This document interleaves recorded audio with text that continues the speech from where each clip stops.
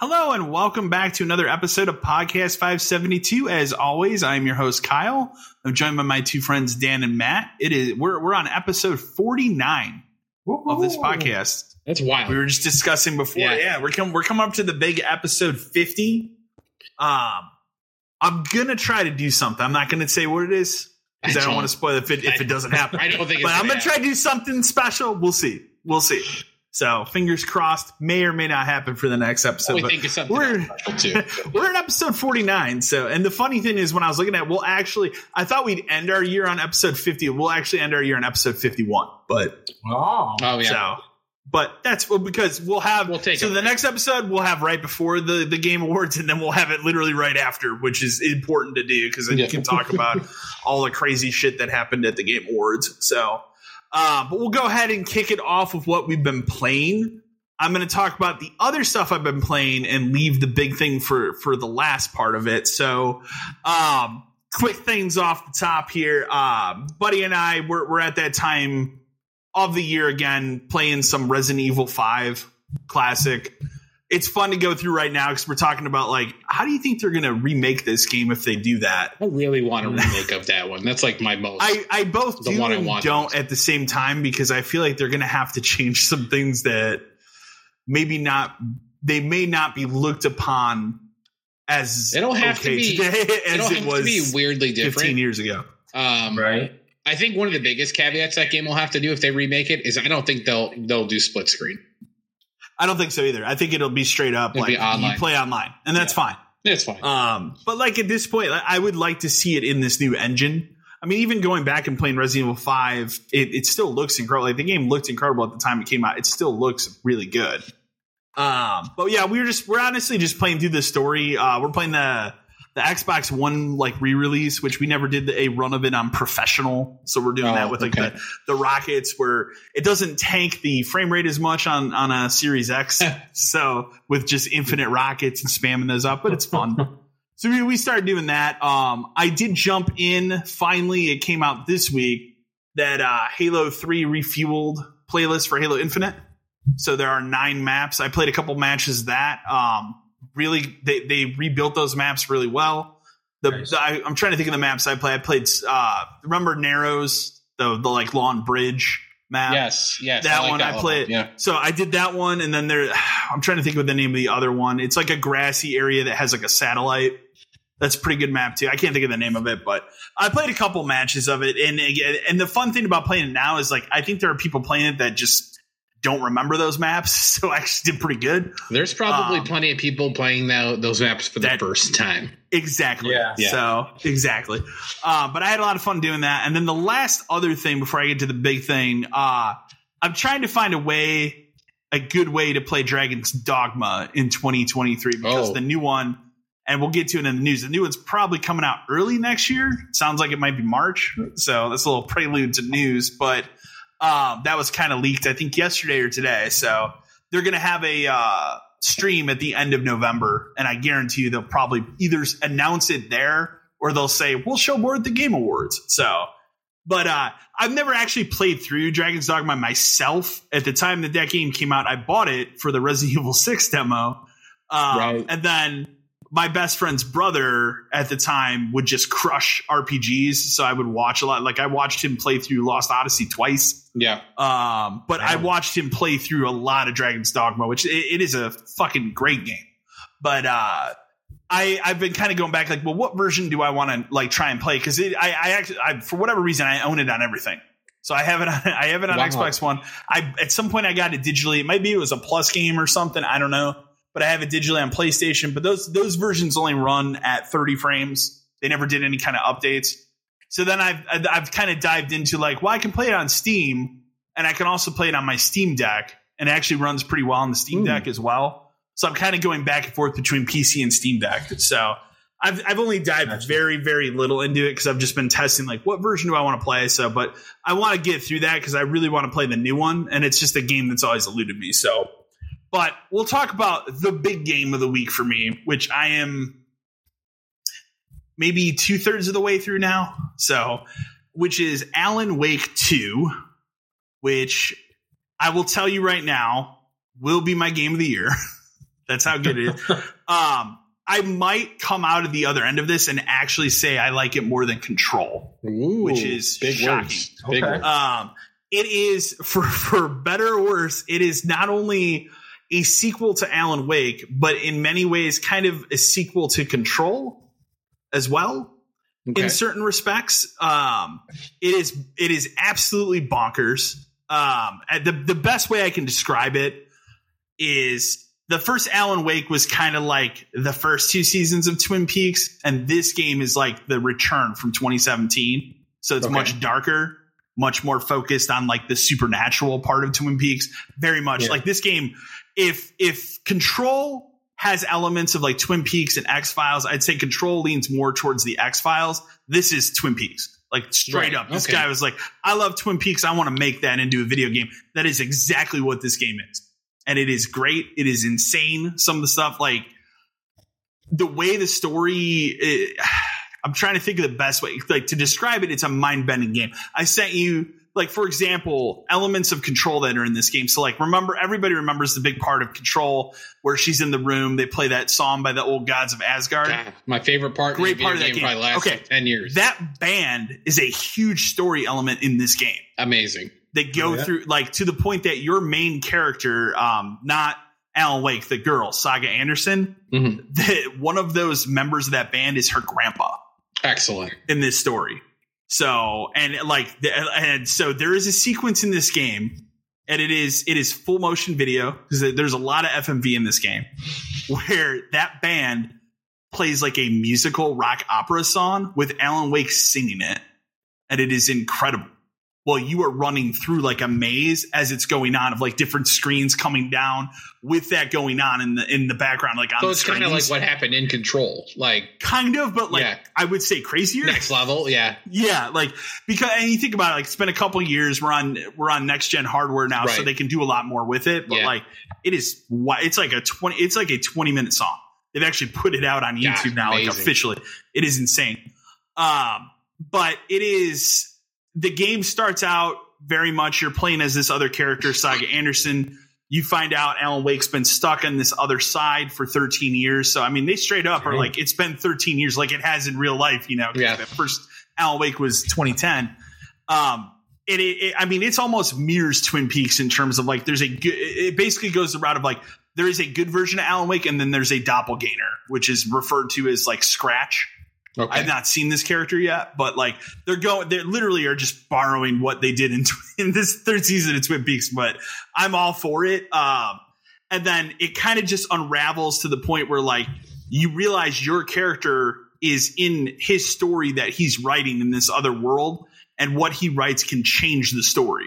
So different elements of it change out. Like you'll go through this town and there'll be people that start talking to you like, oh, we haven't seen you in a while. And your character's like, I've never lived here. I'm just an FBI agent. And it just gets like weirder and weirder and weirder as you go without spoiling it. So like, that's how she figures out like, oh, that dude from this band is my grandpa and we're related. And they go through a route on that. Another thing that's really cool, the janitor from Control, Ati. Yeah, that guy's fantastic. Full backstory in this game where that character came from. He sings at one point. He sings a song at one point. It's great. Awesome. It is a mind blowing game. It looks incredible visually. Like whatever that engine there, that Northlight engine that they use for Control, they've only like amped it up in this game. I'm playing. So it has 2 modes. It has a quality and it has a performance mode. I'm playing on performance mode. I've had 0 problems. Like the only weird thing that I had in the entire playthrough is that towards the very beginning, I had a situation where I was supposed to grab something out of like a refrigerator, and it just did not appear. No prompt. Yeah. And I had to look it up. And like, it's not there. And I'm like, I'm pretty sure I did what I was supposed to do. And I had to Google and like, no, it's a known issue. They've already patched it. So, okay. But it was a known issue, but it's no longer a thing. But like, I can't say enough good things about like, before I went into this, I'm like, Starfield would probably be my game of the year because of that. And like, no, this has just floored me from beginning to end. It does like, it is a survival horror game. It does horror very, very well. I wouldn't say it's not very jump scare. It's not a very jump scare game. There is combat in it. It's not a lot of combat, but the combat is a lot more refined than the original Alan Wake. Like the original Alan Wake, because I just played through it a couple weeks ago. There is a lot of times in that game where there are infinite loops of enemies coming at you. This game does not do that. That's good. It is like a couple will just show up. You put them down. You move on. But it is a wild game that like it is a rare situation where like I have purposely taken my time because I do not want the game to end, which never happens. So like every night I'm like, I play a little bit and I'm like, okay, I don't want to go further right now. That's how I played Control. Like I would literally just like spend time running around that building, like seeing where you could get to and looking for cool stuff. And like that game. Even my friend, I keep telling him about it because he played Control and he loved it. And I told him like the one negative thing I'll say, I really wish they had made a physical version of this game.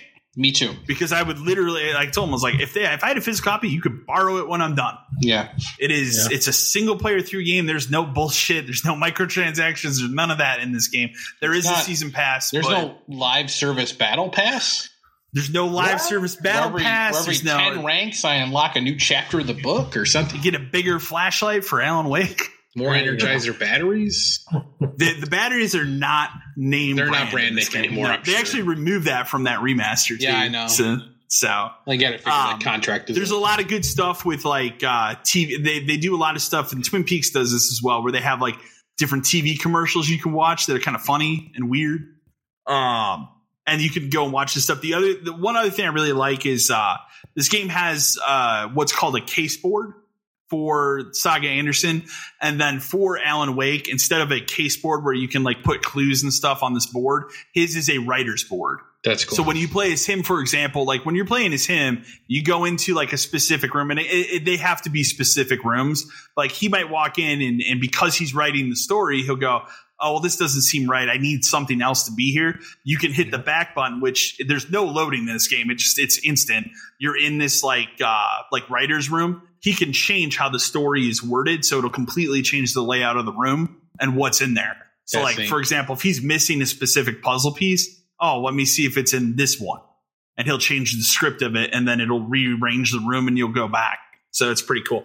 I haven't done as much with Alan Wake, honestly, because so in the beginning of the game, it very much focuses you like, hey, you're going to play as Saga Anderson for a little bit. You switch to him, you switch back. I'm at a point now where you can switch between them. Mm-hmm. And I found myself so interested in her story that I'm like, I'm just going to finish playing as her and then I'll do Alan Wake stuff. Yeah. Because her story is so interesting and weird.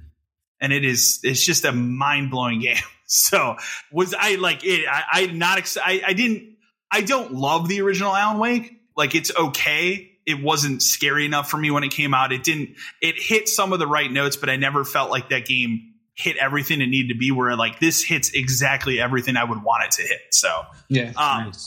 Next time we record, I'll most likely be done with it. So I'll have more to say about it, but I love the game. So it's easily far and away the best thing I've played this year. So I will kick it over to you, Dan. That wraps up for me. Okay. What have you been playing? So I've been playing, so I went back to an older game now that I've finished Lost Judgment, or at least what I want to finish out of that game. I really wanted to play another Yakuza style game, but I didn't necessarily want to do another like action one, so I finally decided to start Like a Dragon. A lot of the reason I started that too is because I really want to play Infinite Wealth, just because I can't wait to run like a Animal Crossing hotel type thing, or whatever the hell that's going to turn into being.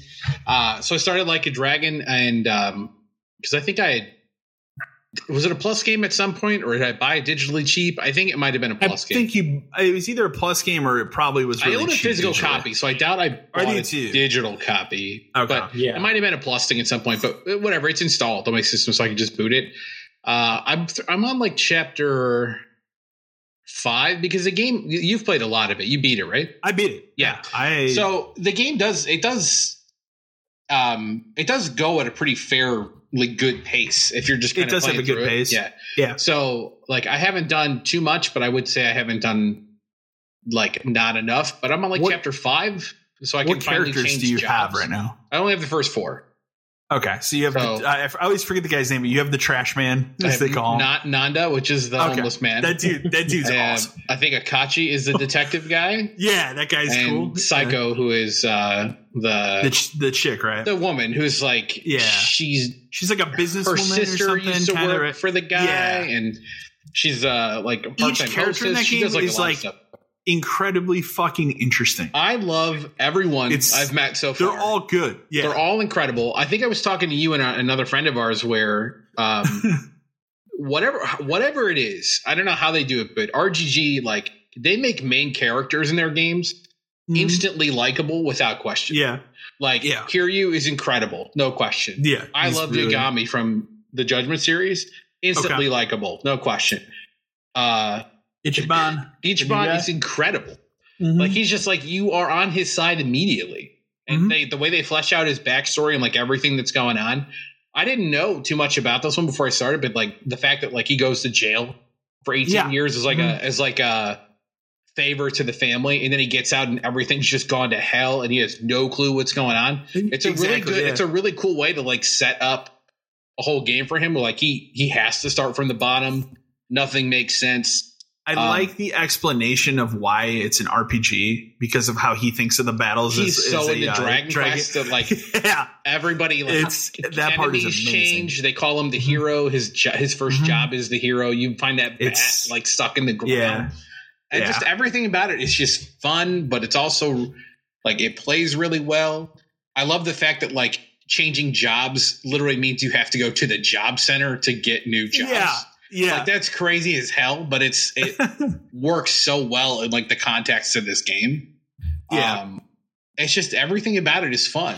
I do think that something that holds it back a little bit compared to like obviously I just played a lot of Lost Judgment, which actually most of the Lost Judgment takes place in the same town that you're in. Oh, okay, that's so cool. I'm very familiar with where everything is like immediately, but this game gates stuff really hard. Like you can't go anywhere you want. Sorry, you just can't.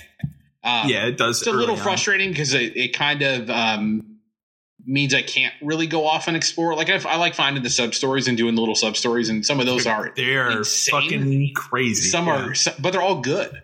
They're all good. Like, there's not a bad one. No, like collecting cans. Okay, some of them are emotional. Some of them are crazy as fuck. Yeah, like obviously like the one with like the Men in Diapers Club that you go to, but then you unlock them as a summon. Sure, man, whatever.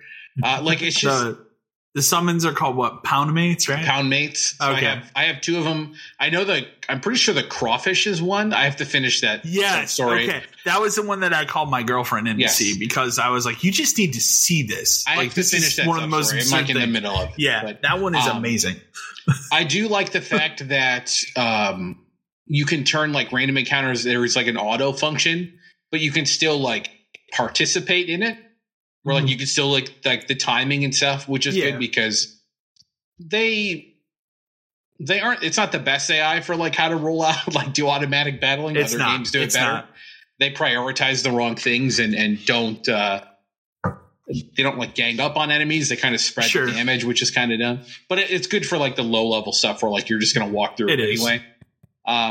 I love everything about this game. I told you I just got to the management sim stuff with like the candy company. I lost like 10, 15 hours to that. It's so good. Like that was like 2 or 3 straight nights of that's all I did. But like it's hiring so good. People and assigning people and investing. The and board meetings. Kind of stuff. The board meetings. You've done the board. Yeah. That's the next thing I have to do. They're so good. Yeah. But like it's just like a little quick time mini game, and then like it just you crushing those people when they ask their dumb questions. It's amazing. I can't wait. It is amazing. Yeah. I love everything about this game. And it's the kind of thing where like I can play it for a couple hours and I still want to play more. Yeah. And it's a really good pace change from Lost Judgment, which is like, you know, detective work and like that game has like literal like courtroom hearings and stuff in it.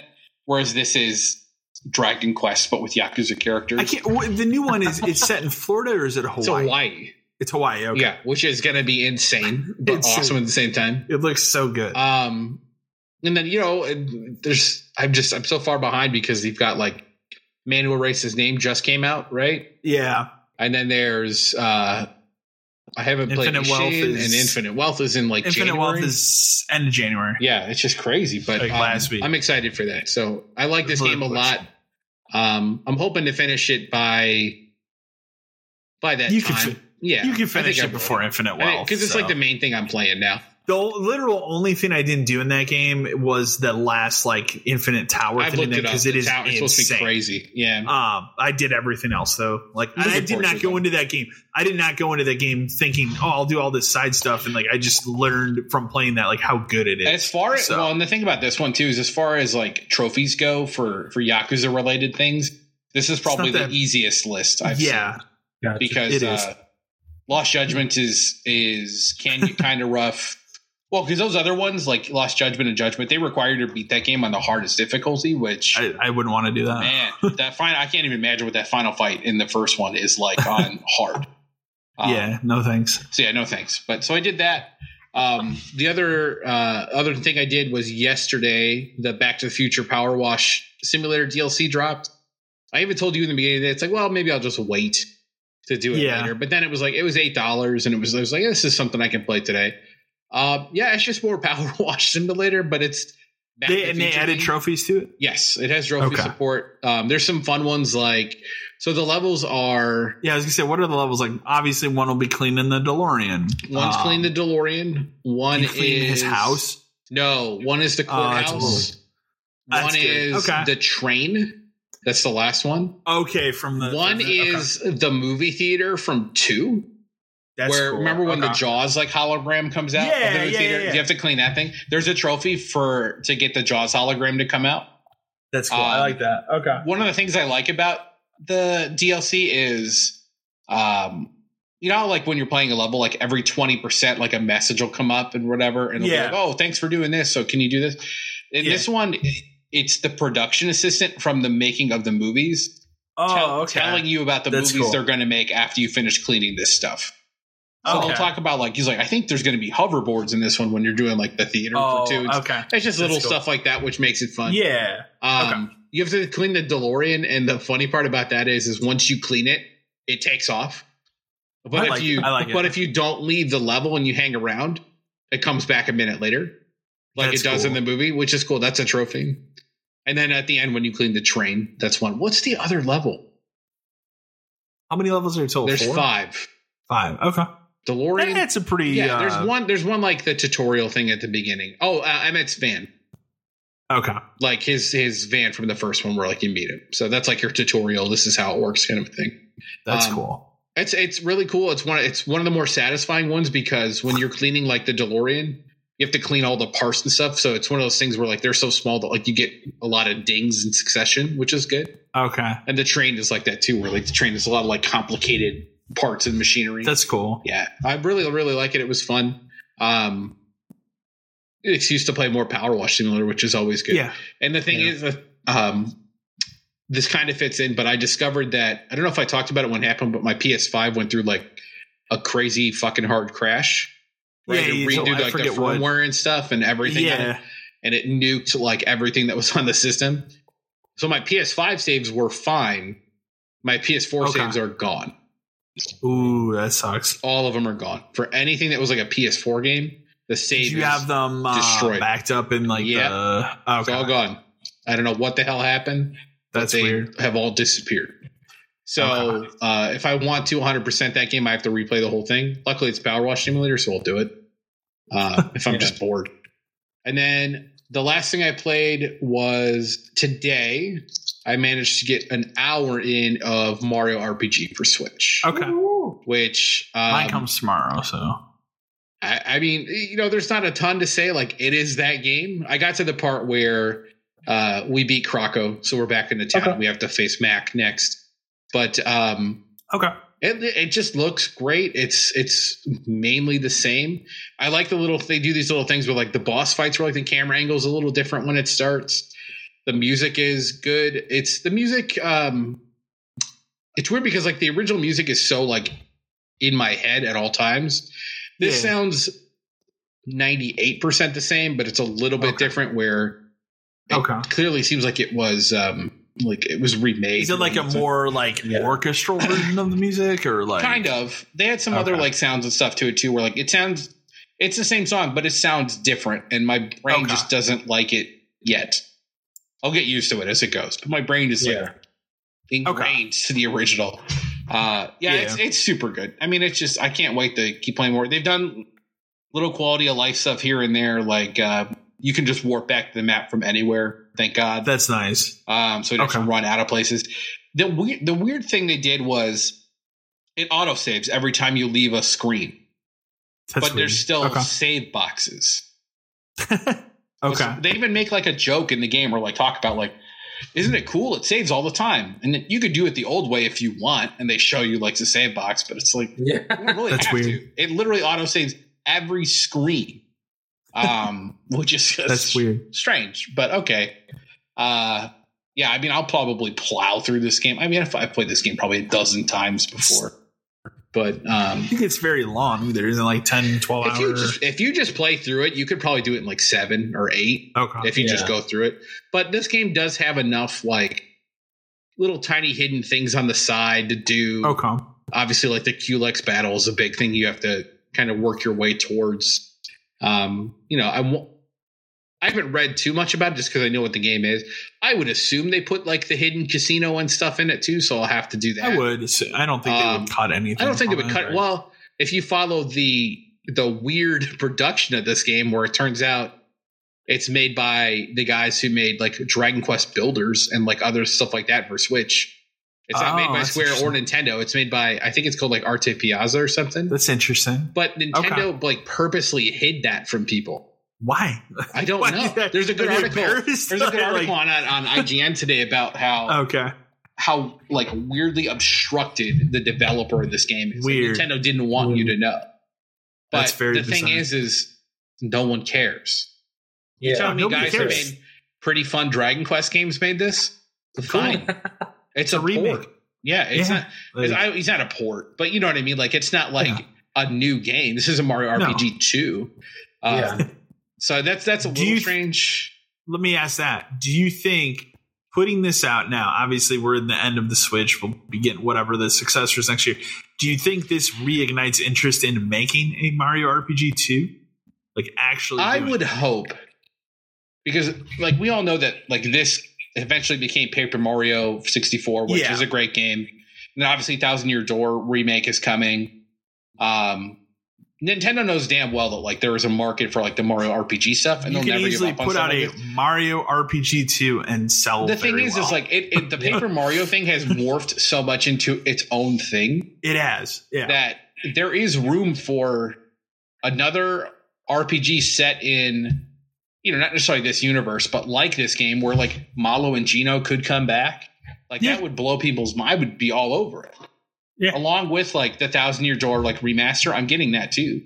Like so, I forgot. I forgot that's but like I want that too. Like they're different enough RPGs from each other that I think so, because this is the closest thing this game is like a Final Fantasy like Super Nintendo game.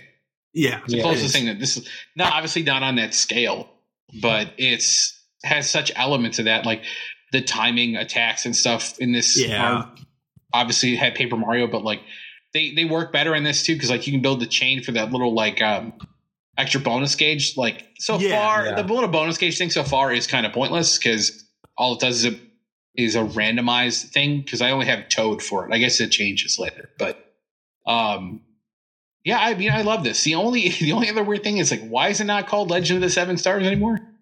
Why did they take that off? I didn't think about that. Yeah, we're just calling it Super Mario RPG. I guess. I get it, but that's like, Why? Huh? Like, you don't have to take that off. People today, though, know what it is. Yeah, but it's fun because like I played it for an hour and my son watched me play it. Okay, and I was like, I had to tell him like I played this. It's a very good 30 years ago RPG. Yeah, for a kid of his age, be like, hey, try this. It's a little maybe. It is a little tough out of the gate. Okay. I'm pretty sure this one I skipped past it pretty quick, but Matt, you probably saw it. It has like a beginner mode, right? Yes. Okay. There's so two modes. There's like the normal mode, and I think they called it the breezy mode. Something like that. Breezy mode. Yeah. Okay. Because if you're not paying attention early on, like you could die pretty quick. Like things hit you hard enough, like out of the gate, where it's like, damn, okay. But that ain't like a modern game. Yeah. That's Dark Souls or something. That's old Final Fantasy stuff too, man. Yeah, Final Fantasy 4 would kick your ass. But yeah, it's fantastic. Like I'm super happy it's out. I'll play. This will probably be one of those games where like I play it every year or so now, just because I have it. Yeah. The other like major bummer is Japanese copies got an instruction manual and we did. Oh, that's a bummer. Dang, that does suck. Huh. What about you, Matt? What have you been playing? So I did get my copy of Super Mario RPG, and I did plug it in for a little while today. I'm like right behind you, honestly, Dan. Like I just ran into Mallow. Mm-hmm. So we just like are now about to mess with the croc. So I'm not too far behind you. Yeah, you're right there. Yeah. Again, I feel the same way you do. Like I've been enjoying what I played of it so far. I really like the first one. I'm super ecstatic this one came out. So I mean, I'll probably end up breezing into it honestly, I think I might just like game on it this whole weekend if I get free That's time. probably what I'm doing this weekend, to be fair. Yeah. Because I really do like it. Like I just the moment Mallow came on my screen, I got like super excited. Yeah, he gets a cool little like cutscene. Yeah. That's cool. Mm-hmm. Okay. So I was like super ecstatic to see him. I am very proud of myself. I was able to blaze through Spider-Man 2 and Super Mario Wonders. So woohoo to me. Wow. Look at that. So you finished both. Yeah, I pulled them both out. I'll talk on Spider-Man. You guys talked about a good bit about it last week. I will say I did thoroughly enjoy it. I honestly think I enjoyed his story more than Peter. Okay. The only fight scene that really just irked me was the one with Scream. I felt like it's just too long. It's way too long. So long. Like, she has like 4 health bars, I think, and it keeps why are we going. Doing this? Like, this makes no sense. Like, constantly battle. It's an interesting like oh shit moment for people who don't know that's like a thing that could happen or like it has happened. Yeah, it could have just been that first fight in the street, and that would have been enough. That would have been fine. Yeah. Yeah. I mean, really, I just felt like it was too long, too necessary. I think out of all the fights, I enjoyed the final fight with Venom the most. I thought that was really well done. I do think I enjoyed more of the Miles story more than Peter's arc in this one. Well, and that's how I came out of it. Like, I feel like I enjoyed Miles and learned even more about him in this game than his own game from a couple years ago. And not that like Peter's story is bad or whatever, but we've kind of seen that story before in a different way. Versions of it. Yeah. Versions of it. Multiple ways. Yeah. Yeah. So I felt like, of course, Peter got more of the highlight in this one. But I mean, there's nothing wrong with it. I think I think the ending of it was great. I look forward. So I really hope they're put out like kind of how they did Miles Morales Spider-Man on this one, because I would be okay with that. I don't necessarily need a Spider-Man 3 right out the box because I know Wolverine is coming out. I'll take forever anyway. Yeah, but I'll definitely take a secondary Miles Morales story if they want or something. Like, something like that. We'll talk about the future of Spider-Man when we get to news, because they actually did release some information about that. But I will say Mario Wonders actually picked up a whole lot the more I got into it. What really confuses me about that is the game itself has like hidden levels inside of each level, because the purpose of it is you're trying to gather these royal seeds Okay. to defeat Bowser out of the Flower Kingdom. Okay. And in each stage, you have to get wonder seeds that unlock more of the stage to get to the royal seed. So, like, most of the stages have at least 2 wonder seeds, 2 to 3, depending on how hard they are. But, like, there's a couple of stages where you evolve into, like, different power-up suits. Okay. But they're not, like, real suits. Like, one is kind of like this gel form where he can, like, attach to the ceiling and to the floor. And he, like, Yeah. and it's a cool form, but the downfall is you can only play it in these specific hidden stages. Okay.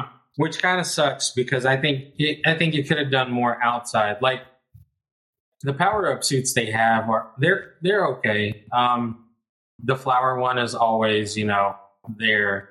The elephant one is kind of forced. I'm not too big on that. I see why they did it. I'm just not a huge, like, it really doesn't do much of anything. He just, at that point, he becomes like a stronger Mario. Sure. Okay. The one that I think they didn't utilize the most out of was the bubble power-up suit. Okay. And in this that. one, like, you can throw bubbles and they can, like, they pretty much attack whatever they attach to, and they turn it into coins. So if, like, you hit a Goomba with it, it turns into a coin, you can grab it, But the bubbles can also act as like a step up, like a bounce point. Oh, okay. As well. I feel like they could have done more with that suit more with it, because I think it's actually, the more I got into it, the more I realized I was using it more, because it's actually a lot more fun to utilize. Okay. It wasn't really that crazy challenging. There are like high difficult stages, but you don't have to necessarily play them if you don't feel like raging on your Switch. If you really don't want to get through the game. Okay. All in all, I think it was a good Mario game. I mean, I never really played the ones for this new Super Mario Bros. And all that. I didn't really. Didn't feel the need. I played that I did play the Wii U version, and then I have the deluxe whatever they put out on the Switch. But I never played any of the ones for the Wii. I played the Wii one. The one that came in like the red case, remember? Yeah. I didn't really play that. I didn't really play any. Be real with you, I just wasn't really. I played. Just wasn't my thing. But this one was really good. Okay. And then afterwards, I told my son I played through it, and he was like, "Well, can I start playing it now?" And I was like, "Yeah, of course, take over, man. I don't mind." But yeah, it was a good game. It was a solid game, a solid Mario game. Spider-Man was fantastic. I'm really excited to get Super Mario RPG, and that's me in a nutshell. All right. Well, we can move on to news. Speaking of Spider-Man, so it's a spoiler of the game, but it's been out long enough, and we spoiled the hell out of it last week. Insomniac has confirmed that Miles Morales will be the main Spider-Man moving forward. Yay! I still have to imagine, though, when you get to a Spider-Man 3 or whatever we call that game, Peter is in it and you play as him as well, because of the way the story ends. And they have to. They definitely set up the end of 2 for I'm taking a break. You can handle it now. What it makes me think is that after Wolverine, I think maybe you do get a Miles Morales 2 before you get a Spider-Man 3. I don't know. Maybe we talked about this last time. It's like if he is the main one, if he is the goal of the what we're doing with Spider-Man 3. Is it Miles Morales 2, just Spider-Man 3 at that point? If he's the main character, then we need to skip it. I think there's, or maybe you get, maybe they switch it and go Spider-Man Peter Parker. And you know what a cool thing to do with that would do? That'd be interesting. Go back in time. Oh, do a prequel. How about we do Spider-Man Peter Parker, and it's his origin story when he first became Spider-Man. That'd be interesting. And it's a short, condensed, like the Miles Morales game. Yeah. His first run. If you want to kill Uncle Ben, fine. Who cares anymore?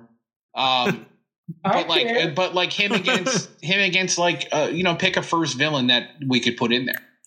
So, it could be anybody. Who knows? But it can be now. I mean, we're going back in time. That's the thing is we could bring back somebody if we wanted to. Yeah. But maybe that's what you do. Maybe do Spider-Man Peter Parker is the sub one to flip it. And then Spider-Man 3 is it's Miles' game. And then, at one point he goes, Peter's like, I guess I'm back for one more job. And then he comes back out when Norman becomes the Goblin and the two of them have to stop like Norman and I could also see it at the same time. I can also see it being like a chunk of that game is Miles Morales only, and then a big part of it is you get to a point where it's like, okay, Peter has to come back. Peter's out of town. He's out doing stuff for the Foundation. Yeah, but then Norman and Ock are destroying everything, and Peter comes back, and I'm back for one last thing. And then the final fight of that game is you flipping back and forth between the two of them while you're fighting both of these bad guys at the same time.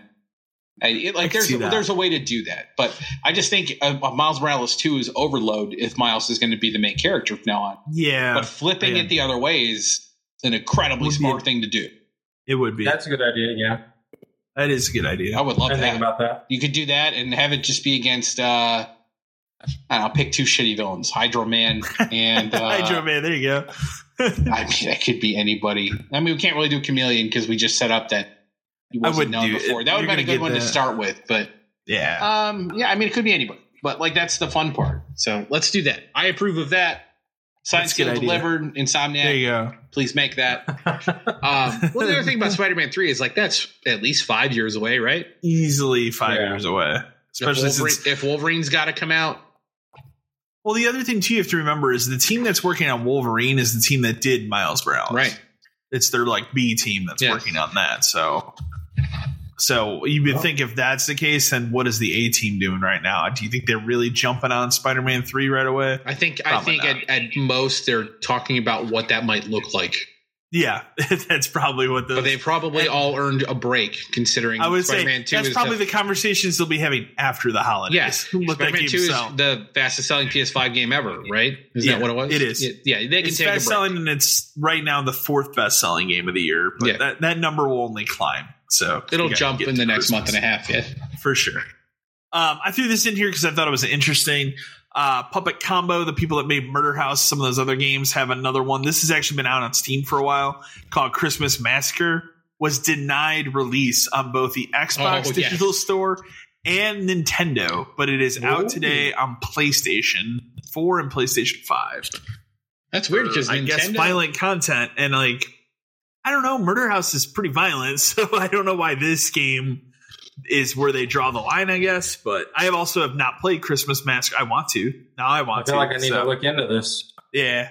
But it's been on Steam. I want to say it's been out on Steam for a year now. So, but yeah, it's an odd thing. Nintendo, I understand. Nintendo. I don't know. Nintendo has very lax policies on what they'll allow on Microsoft is the weird one to me. Microsoft's a little strange. The other thing I don't understand is it's a PS1 retro style game. How bad could it possibly be? How bad could it be? And I already have some of their other games. I have Murder House on Xbox. I have that Nun Massacre game. I have, which is Christmas Massacre with a nun. And then I have that Blood Wash game. Those are all pretty fucked up. So I don't understand why this is where they drew the line. I guess a Santa killing people is a little too much, I guess. So it actually made me look at it go, maybe I will buy it on the PlayStation. Not Manhunt, though. Manhunt's fine. Manhunt's fine.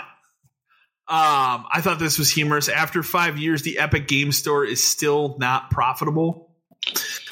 After all those deals that they've signed and all that, what is the percentage ratio? Isn't it 80-20 or something absurd? They did their damnedest to get games on there and stuff, but all the free games that they comes gave at out. a cost. Yeah, I don't necessarily think it'll go anyway. It can't go away because it's the Fortnite launcher. It's a money machine. Yeah, it doesn't maybe the Epic Game Store itself doesn't make money, but that one game they launch out of it sure does. Yeah. Which I didn't even put that in the news, but I guess that's a thing. I'll mention it briefly because I don't think any of us are real huge Fortnite players here, but they are age locking certain costumes and unlockables in that game now, and that's pissed a bunch of people off. It's a strange move. For example, They just put out, I think, a costume pack and unlockable stuff for Invincible, which is like pretty, as someone who's watching that right now, pretty R-rated cartoon at times. Like, it is horrifically violent when there is violence on the show, but they've age-locked that content, which is weird because, like, when you look at the content they release, it's just costumes and stuff. Like, none of it's offensive. It's just Omni-Man and that other. But does age lock mean that, like, I can't buy it and I can't see it, or can I see other people see it? I don't know about that part because I don't play Fortnite, but it would lock you from buying it. That's fine, but isn't it stupid if I could see people still using it? I would assume, like, think about it. How are they going to be able to stop people from seeing that in that game? Like, that just seems like way too much work. So for like, oh no, the 12-year-old kid saw Omni-Man. Are there that many people clamoring for Omni-Man? I thought they all wanted to be Mr. Beast and Cardi B and a giant Coke bottle or whatever the hell else is in there. I don't know what's popular in Fortnite anymore. Remember when that game was a survival game? You remember that?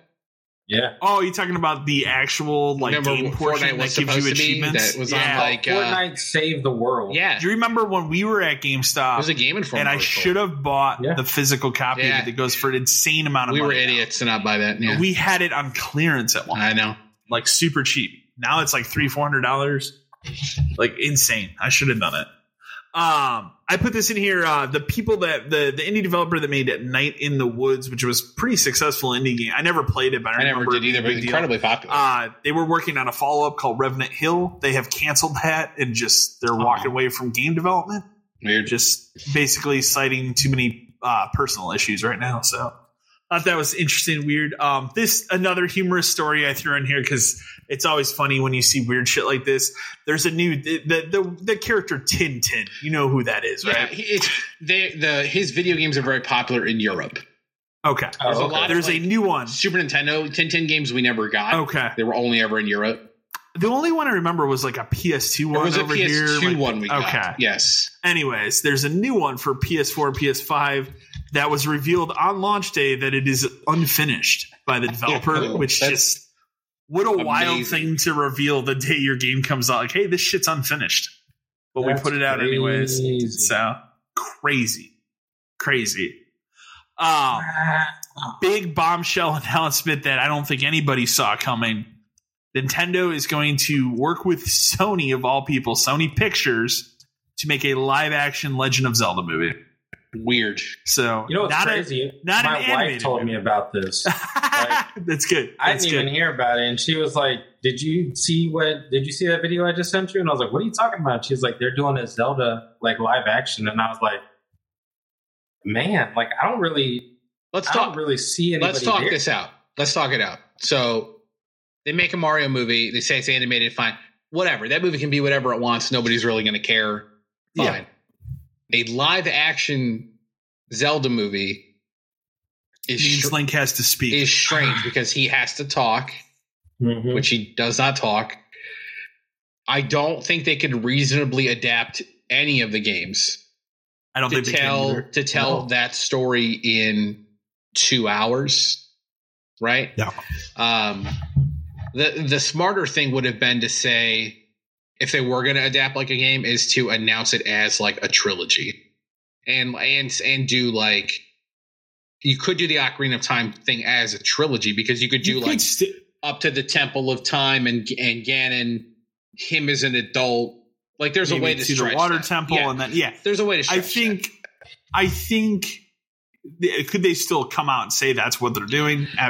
Sure, but I think this is what I told you when it got announced. I think it would have made more sense to make this a like mini series on like Netflix. 10 episodes. 10 episodes. Yeah. Give it time to breathe. Right. So rather than because to cram that, even if you do a trilogy, to cram that into 6 hours. Yeah. Maybe 7, 8 if we're stretching it. Like, are we going to make it?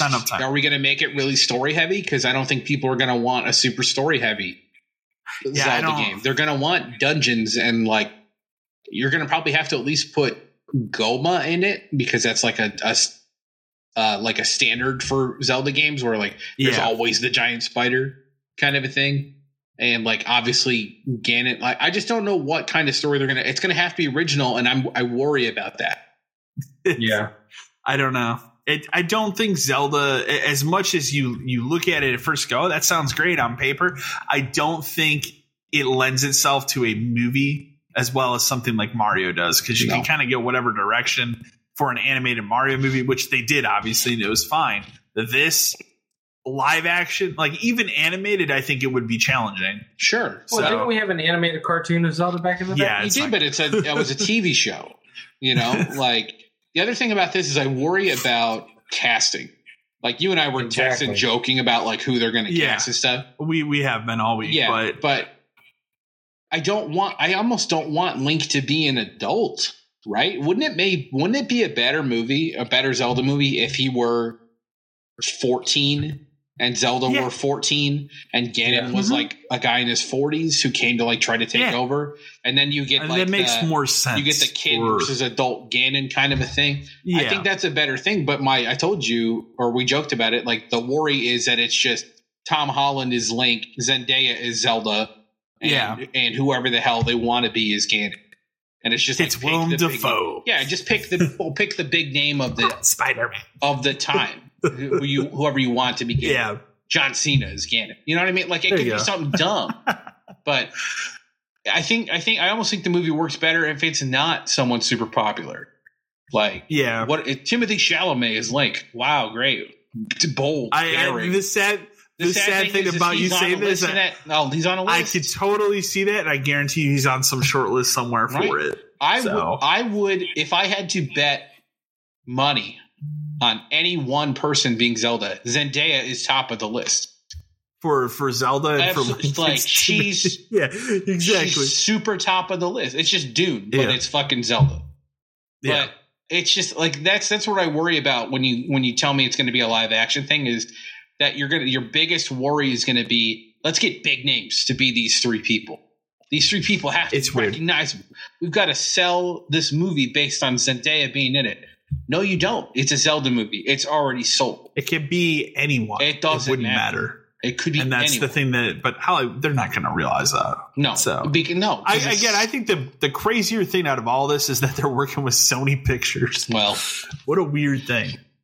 What a weird thing. Yeah, I mean, that part is and it isn't, because, the Sony movie side is so far removed from the game side that it's almost like it's not even the same fucking place. I don't know. Will I see it day one no matter what? Of course. Of course, everybody will. Everyone will. Well, let me ask this question. Being a Sony picture movie, will this movie be better than Sony's Spider-Man universe movies? What if I told you it's part of it? There you go. You mean I'm going to see Madam Web show up? Tom Hardy Venom shows up. There you go. And he's in one of the spider temple. What if I told you Tom Hardy is Ganon? Okay, you know what? Actually, you're into that. Okay. Okay. That I could see it. I could see it. He has to talk like Bane, though, right? Like let's just make I'm into that. Like okay, I could do it. I could do it. But Ganon needs to be like a big dude who's imposing. Right, and that's why I think he's a big dude who's fucking imposing. But that's why I think it's important that Link is a teenager at the oldest, because you need to have that display of like he is in trouble fighting this man. If he's just an adult with a sword, with the most powerful sword in the kingdom, fighting Ganon, okay, sure, right, yeah. So because the whole point of like Ocarina of Time is you fight Ganon as a kid and Ganondorf as an adult. Yeah. Or no, sorry, other way around. But Ganondorf and Ganon, but I know what you mean. Like Ganon turns into a giant beast at the end of Ocarina of Time. So, it'll be interesting to watch the news develop the news cycle. It's gonna be what 3-4 years before we even sniff. I don't think movie? you see that movie until at earliest. I would say like 2027. Would be my guess. There's a lot that's going to have to go into that. So. Not just casting, so. But hey, I mean, the strikes are over, so. We can finally move forward on some stuff, yeah. There's that, so. I threw this in here next. Sony has committed to launch just 6 of its original 12 announced live service games. Again, not all of those were announced by name, but they're already scaling that plan back. So. But they love it. Tells you, that's what they want. It's all live service. Well, Well, we're going to continue the trend with Speak of the devil. live service. Suicide Squad. It's funny because I just text, I think you and another buddy about it like a day before this happened.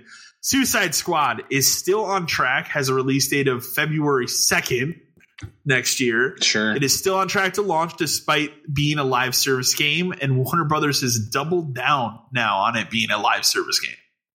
So they are obviously, we talked about it the last time anybody talked about Suicide Squad was when they had their kind of disastrous, that last February, they had that disastrous reveal where everybody kind of pushed back on it. Well, that's when they had a date, the shot came out. Like, is there a battle pass in this? And it's like, yeah, it definitely is.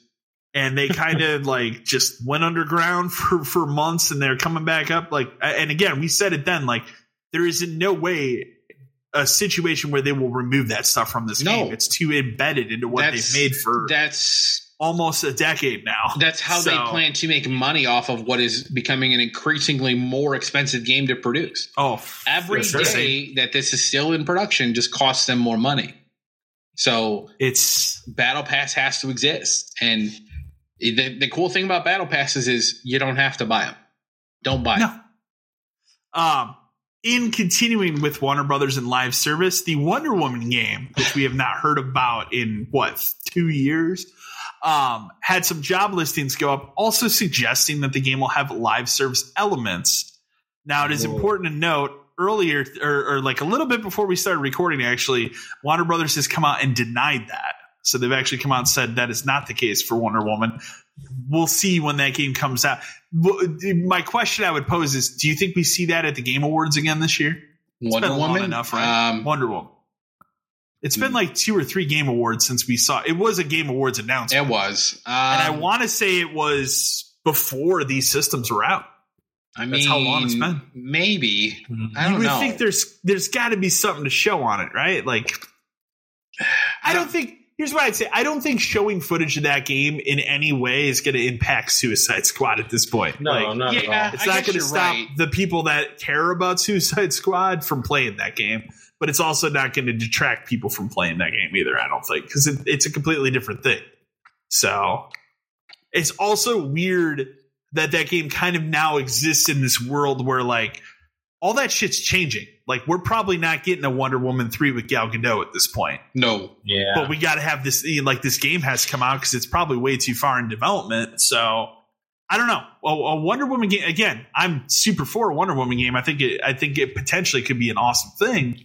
But it's a weird world to put that game out now without some sort of movie or something to kind of, hype it up. Or just when, like, the only other game coming out anywhere around the time of it is the Suicide Squad game.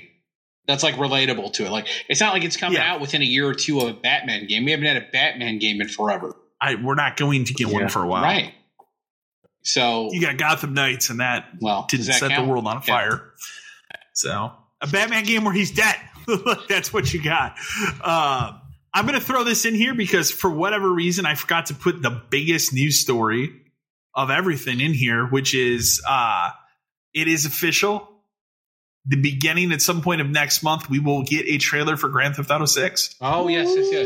And for whatever reason, it slipped my mind. I didn't put it in here because it literally was announced via a Rockstar tweet. Yeah, I love it. They're them just saying, hey, we're ready to talk about Grand Theft Auto 6. So there's been a lot of scuttle. Like, will it be at the Game Awards? Will they do it? I don't know, because Rockstar, they can do whatever they want with that game. They can announce that game however they want to announce it, whenever. They can do what they did with with the last one, which is just throw a trailer on Twitter and be done with it, which I feel like is what they're probably going to do. Game Awards, they'll break the internet. That's true, but like a Game Awards is a good place to put that because you have that many people eyes on it already. You do. So why not? And I'm sure, like you said, it could release at any time. It really doesn't matter.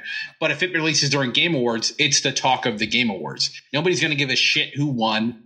Nobody's going to give a shit about any other game that's any announced. Other trailer that's unless there's some other bonkers trailer you never thought you'd ever see. I don't think GTA is number one. Yeah, like it is. So you can immediately become the talk of that show, the talk of the weekend, and then the talk of video games for however long it takes to release that game, because it's going to take at least a year, you would think, right? I don't think. Well, here's what I'll say. I don't think there's any kind of date other than you get a 2024. They're all well. I think you could. They're ramping it up. That's the most you'll get. We know that's the most you'll get. But they are historically awful with times and dates. They've delayed. I think the last two GTA 4 and 5 have been delayed. Yeah, I have multiple different Rockstar promotional items, including like work T-shirts and everything. 1? Yes. That were sent to April us 17th. Yeah, that were sent to us as employees of GameStop and Game Crazy, even I think too, where the dates are just wrong. Like everything is the famous Red Dead polo that has the April 17th. I have it. Yeah, I have that's that. a great one. All the LA Noire marketing was wrong. Yeah. Didn't GTA 5 got moved too? Didn't it?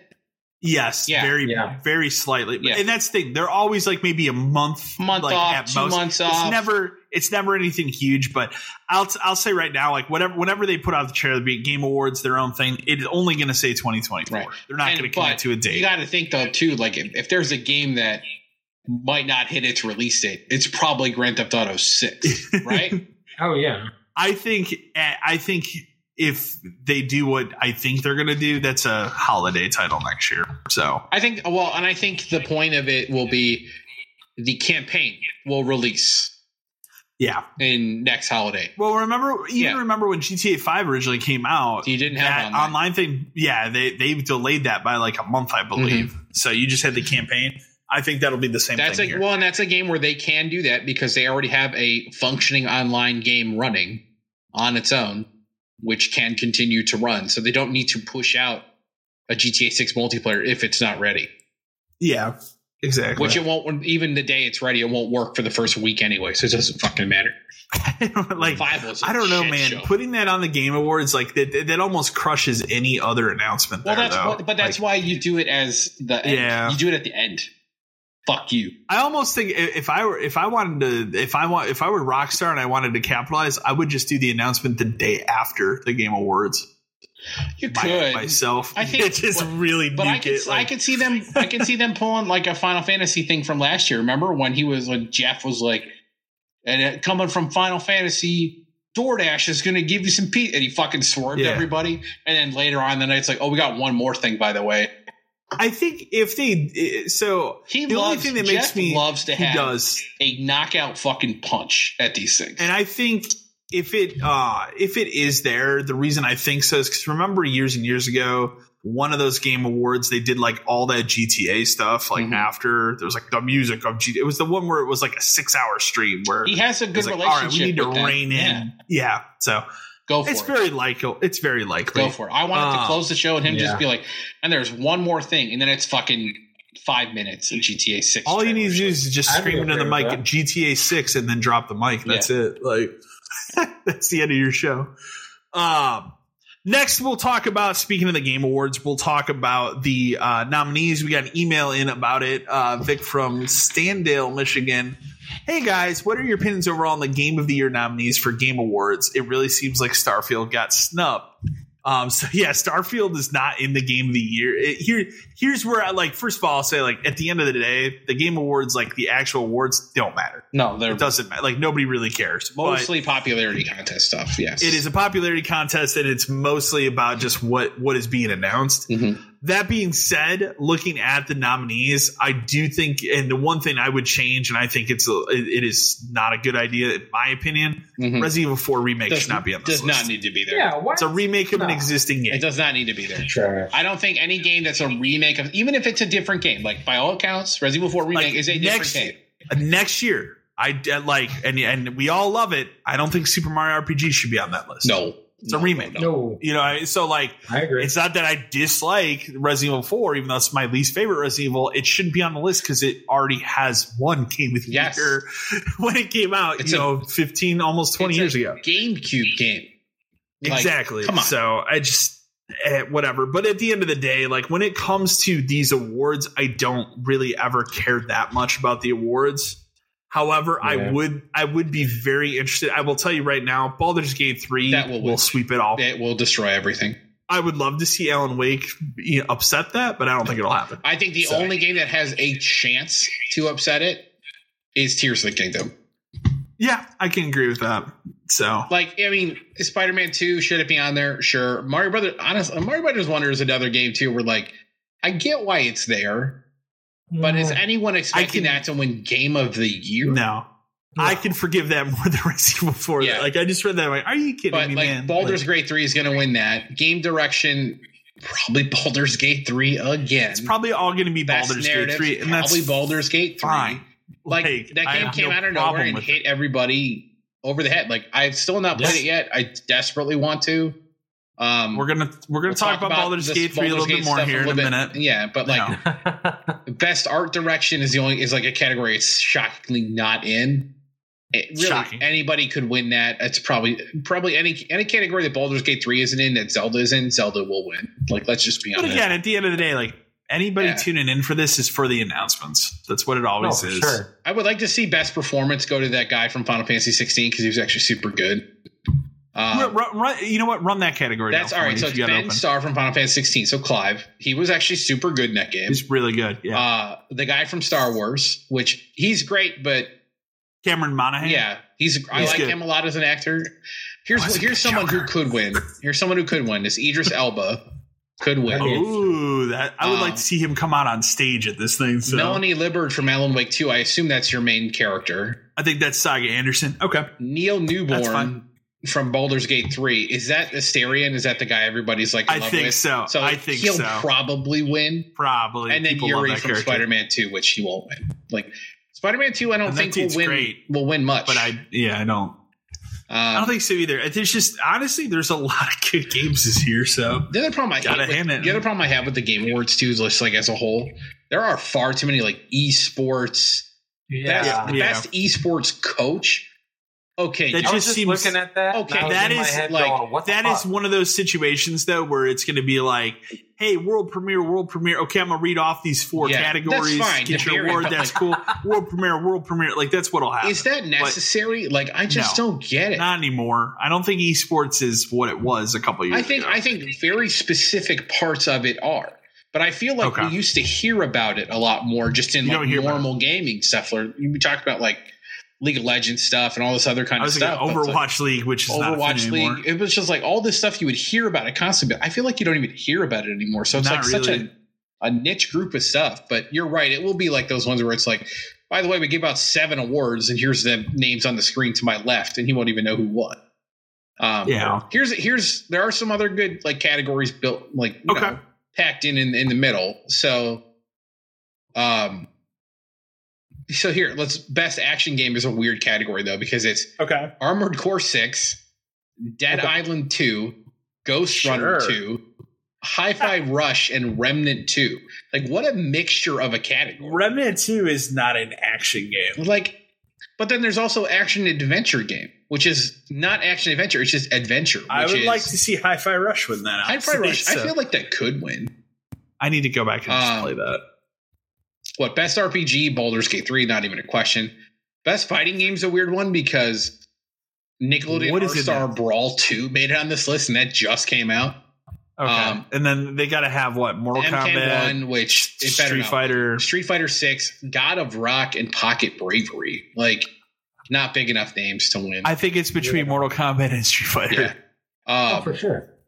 What was the other one I thought was an interesting one? Oh, most anticipated. Here we go. Here's a good one. Okay. Because this is all over the place. All right. Although I'll read the one that's going to win last because you know it. So Hades 2, that won't win. No. Like a Dragon Infinite Wealth. It's cool to see that on this list. I love that it's on there. I love that it's on there. It won't win. Star Wars Outlaws. Potentially. I mean, I'm interested in that, and I don't like Star Wars. That's Tekken 8, which looks better by every day. Not gonna win, but the winner is Final Fantasy VII Rebirth. Oh, absolutely! If that's in the category, please. It's gonna win. Oh, but here's the last one because I know what's gonna win, but you could argue another one. Best adaptation. So all right, Castlevania Nocturne. Oh, okay. Gran Turismo. Okay. The Mario movie.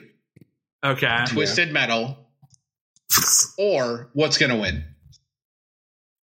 Is it that League of Legends cartoon? The Last of Us. It's me, Ellie. No, I've like literally pulled that out of my mind. So. I gotta kill all these doctors to save you, Ellie. Oh God, I still have not gone back and watched the last 2 episodes of that because I know what happens. So like I played the game, so that's the reason. Every once in a while we load up HBO. I have with like these awards as a whole too is like it's predictable. Like I can. That's predictable as hell. I didn't even think about that because it boils down to a popularity contest. It's not what actually might win. Because like, did you see the controversy behind the best indie game one? No. So best indie game, one of the nominations is Dave the Diver. I haven't played it. It looks awesome though. I do want to play that game. I've heard of it. Do you know? So the company that makes it, do you know who owns that company? No. Tencent. Ooh. Is that an indie game? Okay. Not really. Tencent owns them? Yeah. No. Not really. It's $1 billion I can see that company. I could see that upsetting people. So it's just a weird like. I don't know if that should be considered an indie game because it's in the same thing as like Cocoon and Dredge and Sea of Stars and Viewfinder and like some of those games had to like crowdfund to get support. Yeah, and then you get this game, and then you have one that's the company that made it is owned by Tencent. That's pretty. Oof. Oh boy, Game Award. It's what December 7th, December 8th. Yes. Oh no, 7th. You're right. Okay, it's 7. Yeah. Yeah, I always look forward to watching it, and I'm there for the reveals. Like, yeah, I'm excited to see who's going to crash the stage this year and tell me, his favorite rabbi is. And I forgot about that guy. Does Kojima come out and talk about Death Stranding 2? Death Stranding 2. Yes. Is that there? Yes. It's got to be, right? Yes. I want it. How long does Jeff bow to him for? Over, under 2.5 minutes. Easily. I think you get a solid 3. Yeah. Solid 3 minutes. Between the applause and Jeff just standing there in awe. This man he's met dozens of times. And dozens of times at this point. Yeah.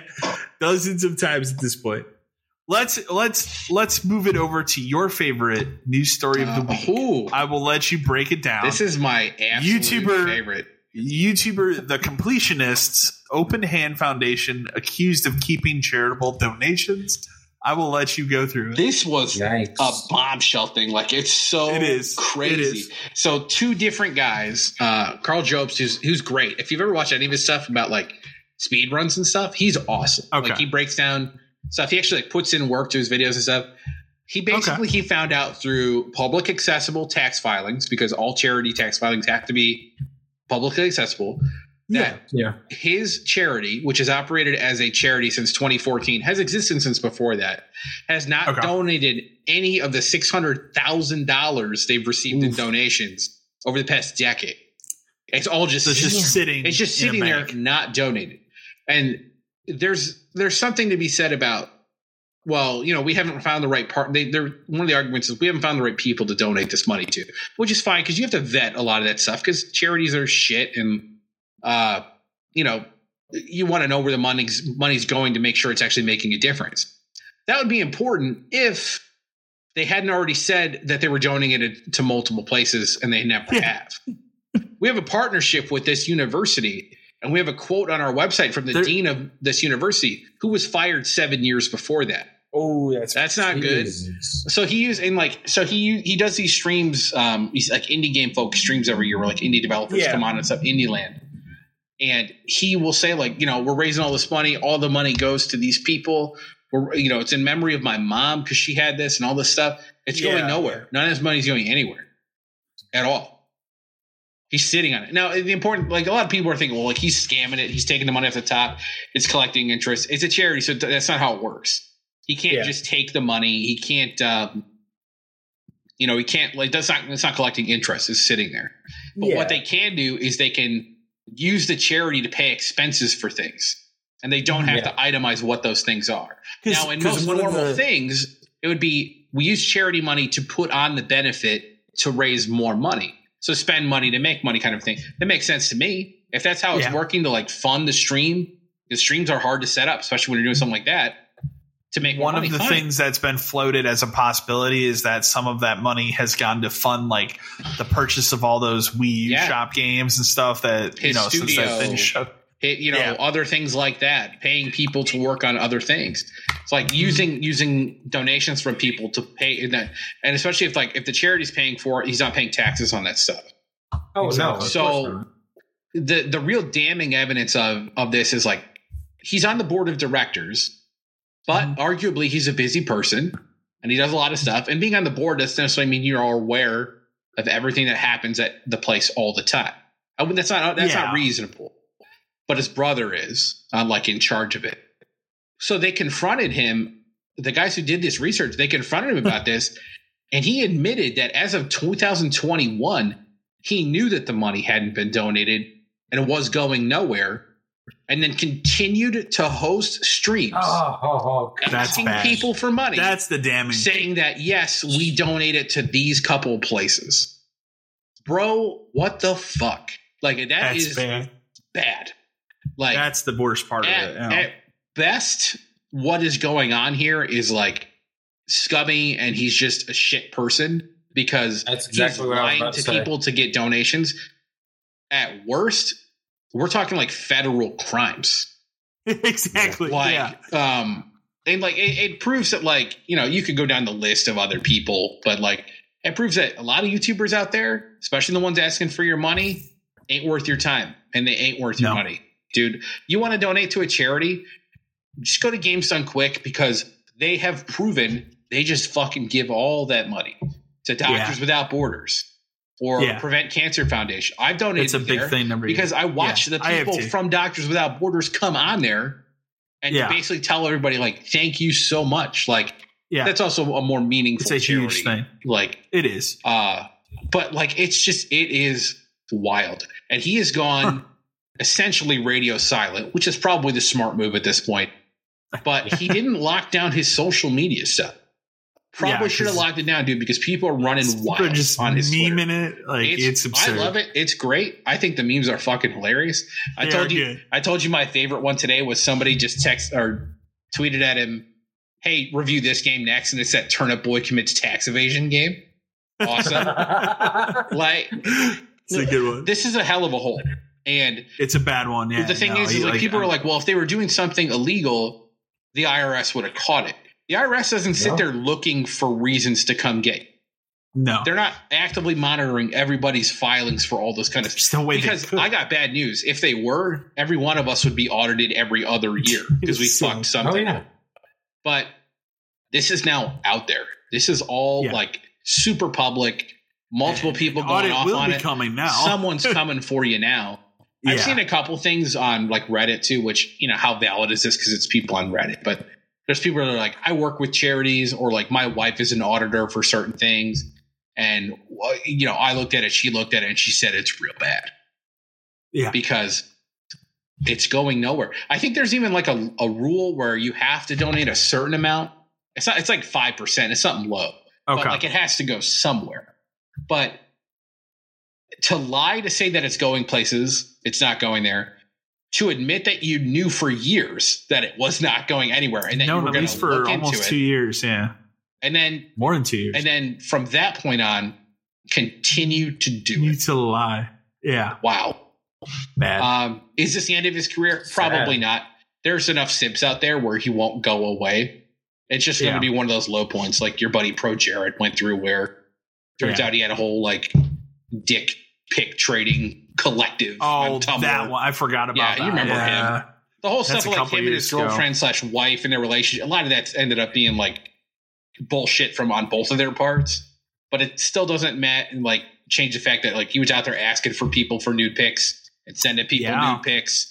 And some of these people are probably minors. Let's be fair. Yeah. Some of them are. It takes a lot to tank your reputation. I think the only thing that really ever tanks you is like when you are proven to have been fucking around with minors. That's like the number one thing that'll tank. Like that guy from Achievement Hunter, where it's just like, oh yeah, man, yeah, that's that over. Thing exploded, and and that was the thing where like everybody who worked with him was like, that dude's a fucking monster. It's like, that'll get you canceled when the people you work with. But nobody's commented on this completionist thing. They haven't said anything. Although the funny thing, did you see what happened today? No. So the guy who made the video, Carl Jobst, he got like a strike on the video, saying like take it down and all this kind of stuff. And normally when YouTube does that, you're going to lose. But he emailed them back and he said, this is all public record. These are all facts. You can watch the whole thing if you want. He's on the video. Like, it's here. And then YouTube was actually like, you know what? You're right. Video stays up. That's good. That's a good. And apparently the only people that can really like file like a legit strike are the people who it is about. You know what I mean? Like, so it had to be him or his brother or something, or someone pretending to be them. Which, is that possible? Sure, it is. But, absolutely. But for YouTube to be like, nah, yeah, you're right. That's huge. That's a win. That's a win. That's a huge. I saw people call it rare YouTube W. I mean, it is. Yeah, they never, ever they never down on their shit. No. But I mean, he's right. This is all stuff you could go look up right now on your own if you want to. And it's him admitting to it in a phone call with them. How did he stumble into it though? Like, he had to been tipped off. Like, he didn't just one day wake up and go, I should look into this dude's I don't know. text. This guy, he looks into a lot of stuff and he does videos on a lot of different kinds of stuff. You should go check out his shit. It's really good. I'll look into it. So it's just one of those things where this could have been a possible situation. He could have, it just could have been like, I got nothing else to do. Well, he looked at, because I think looks weird. He looked at like 5 years of tax filings for them, and it's just like that money keeps going up every time and it's not going anywhere. Okay. It's over $600,000. People were talking like, this is the kind of thing where, this is his retirement fund, because at the end he just shuts down the company, the cherry dissolves and the money disappears and no one looks at it. Or the whole thing is a scam by his brother and he got caught in the wake and he's fucked. Because if he's board of directors, even if he didn't know anything about it, doesn't matter. Yeah. Nice job. I love it. It's fucking hilarious. Like, to me, like, that's crazy. It is. Don't be a dipshit and get in trouble. It's as simple as that. The last thing about it. Sorry, I thought it was funny that IGN commented on it pretty much immediately, like within a couple hours, like 7 hours, 8 hours. Yeah. GameSpot, nothing, because guess what?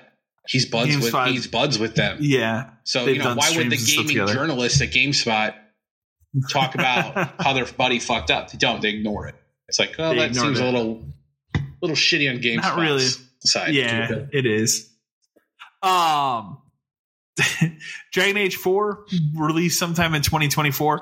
Apparently, it sounds like we might actually get a Game Awards announcement for it. Whatever.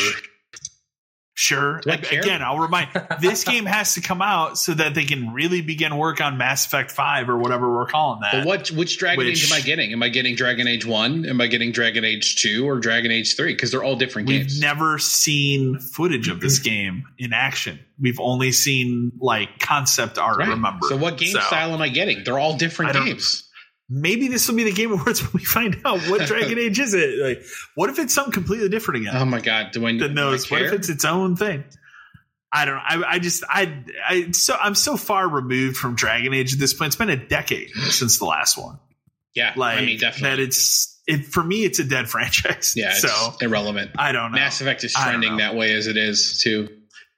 It is like they put out that thing where like they was on N7 Day where it like pretty much confirms like it's going to be the return of Shepard. That's what it looks like. I didn't put it in the news because it's not a big deal. Can we stop celebrating N7 Day until there's a fucking point to it? How about that? I agree with that. Like, but then the reveal of also like it might not be another 6 years before we get this Mass Effect game. Well, let's just stop talking about it. Then it isn't a game. There's nothing to discuss. Yeah, exactly. It's stupid.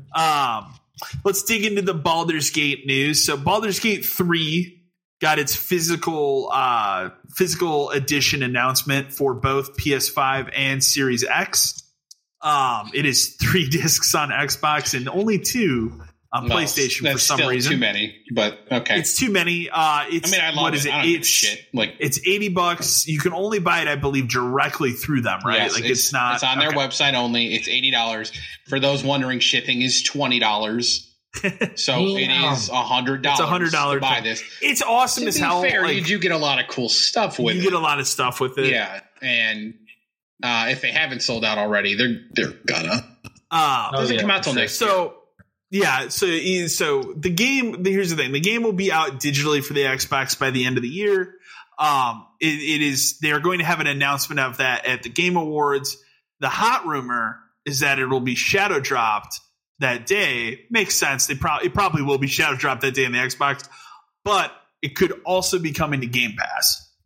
Which, that's a huge, as we've seen, you got to look at it a couple ways. Number one, game's already been out for a while on other platforms. Mm-hmm. Number two, Phil Spencer stepped in to get this game to come out sooner. He basically told and fix that, like, knock it the fuck situation. Off, get it released, like get it out. So I could totally see at this point they cut some sort of deal where it's like, look, you like that company's already made way more money than they ever anticipated on this game. They could have easily cut a check to put this on Game Pass. I could see it also being like, it's on Game Pass for a month. Yeah. Just be like, you know what? We're sorry. Like a GTA style We're sorry it took so long to come out on Xbox. So what we're going to do is we're going to give it to Game Pass members for a month. And then after that. Till the end of January or something like that. Sure.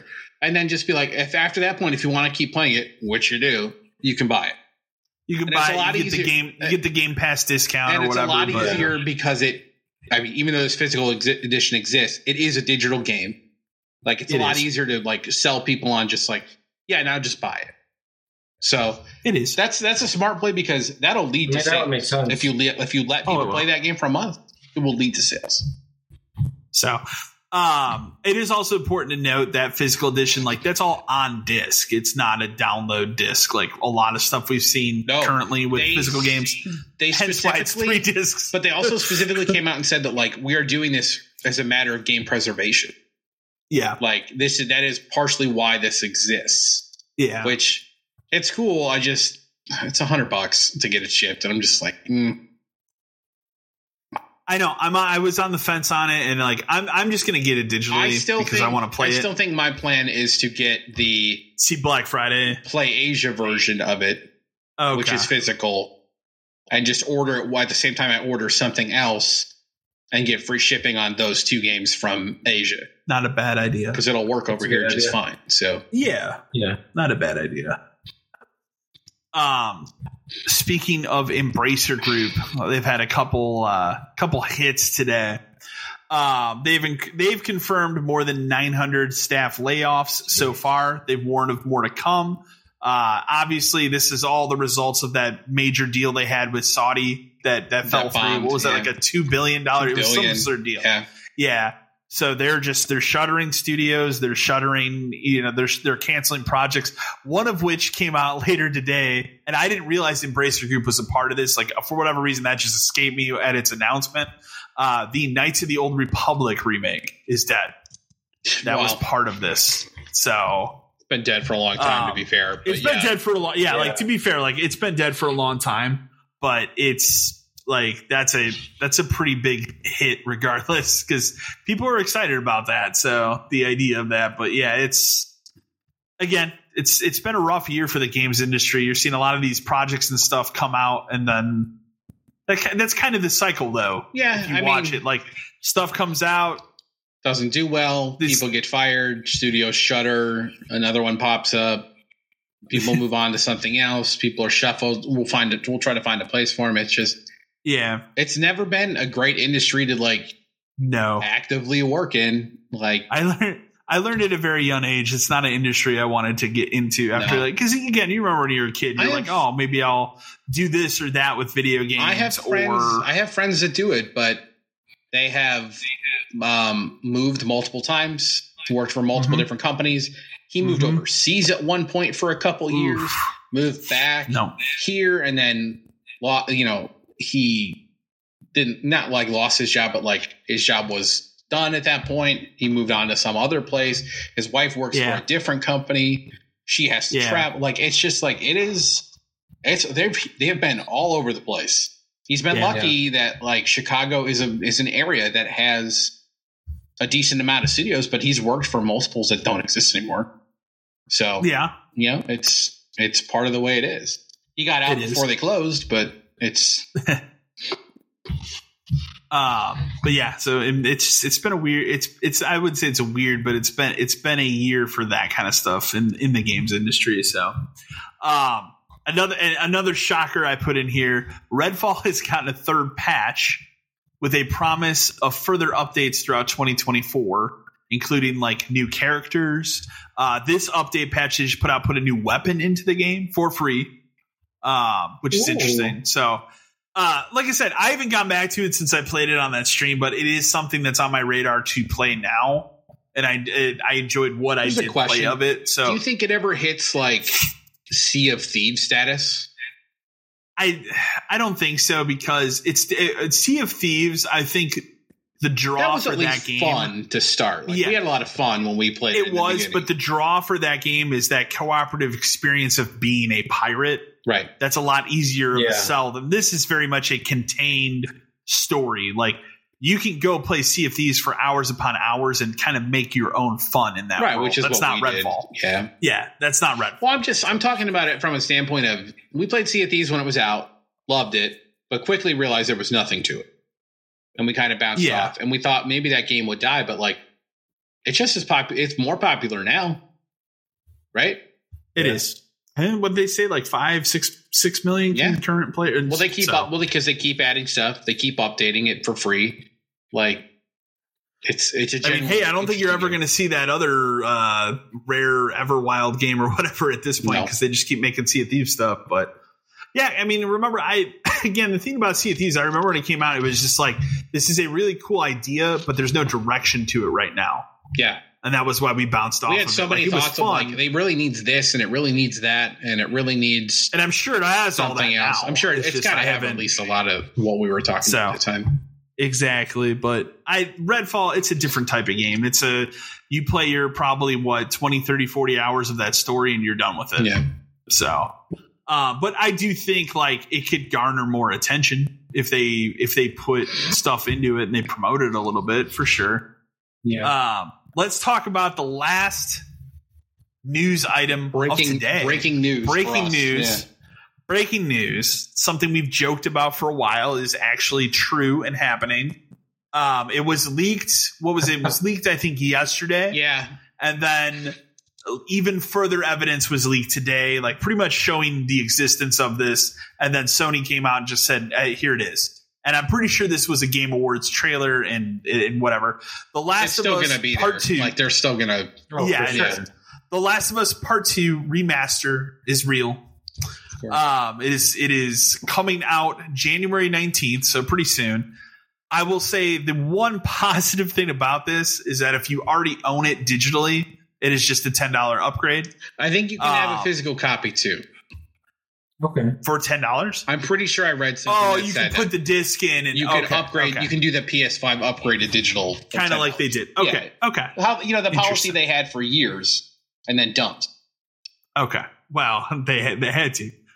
That was a Jim Ryan thing, right? Of course, it probably was. Of course it was. Of course it was.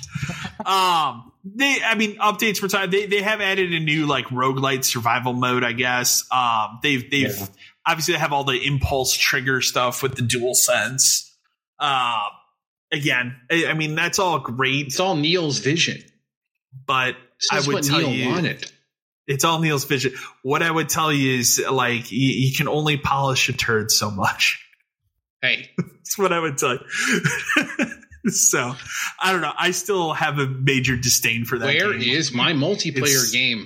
Oh, that's right. That's right. Whoops. Yeah. I read that at first when I read this, I saw survival mode and I got excited because I was like, holy shit, are they doing that multiplayer? Because that would actually garner me to pay the $10. The other crazy part, too, is like, no. This game came out on PS4 in 2020. It got a 60 frames patch for PS5 in 21. It does. It does, yeah. So what is this? You can play with your DualSense, and it has the impulse triggers. Fucking Christ, dude. They've updated the visuals a little bit, so it looks a little more crisp, I guess. Sure. Speedrun. You too. Speedrun. You have not played it. You too can play it and be disappointed at the ending, like I was.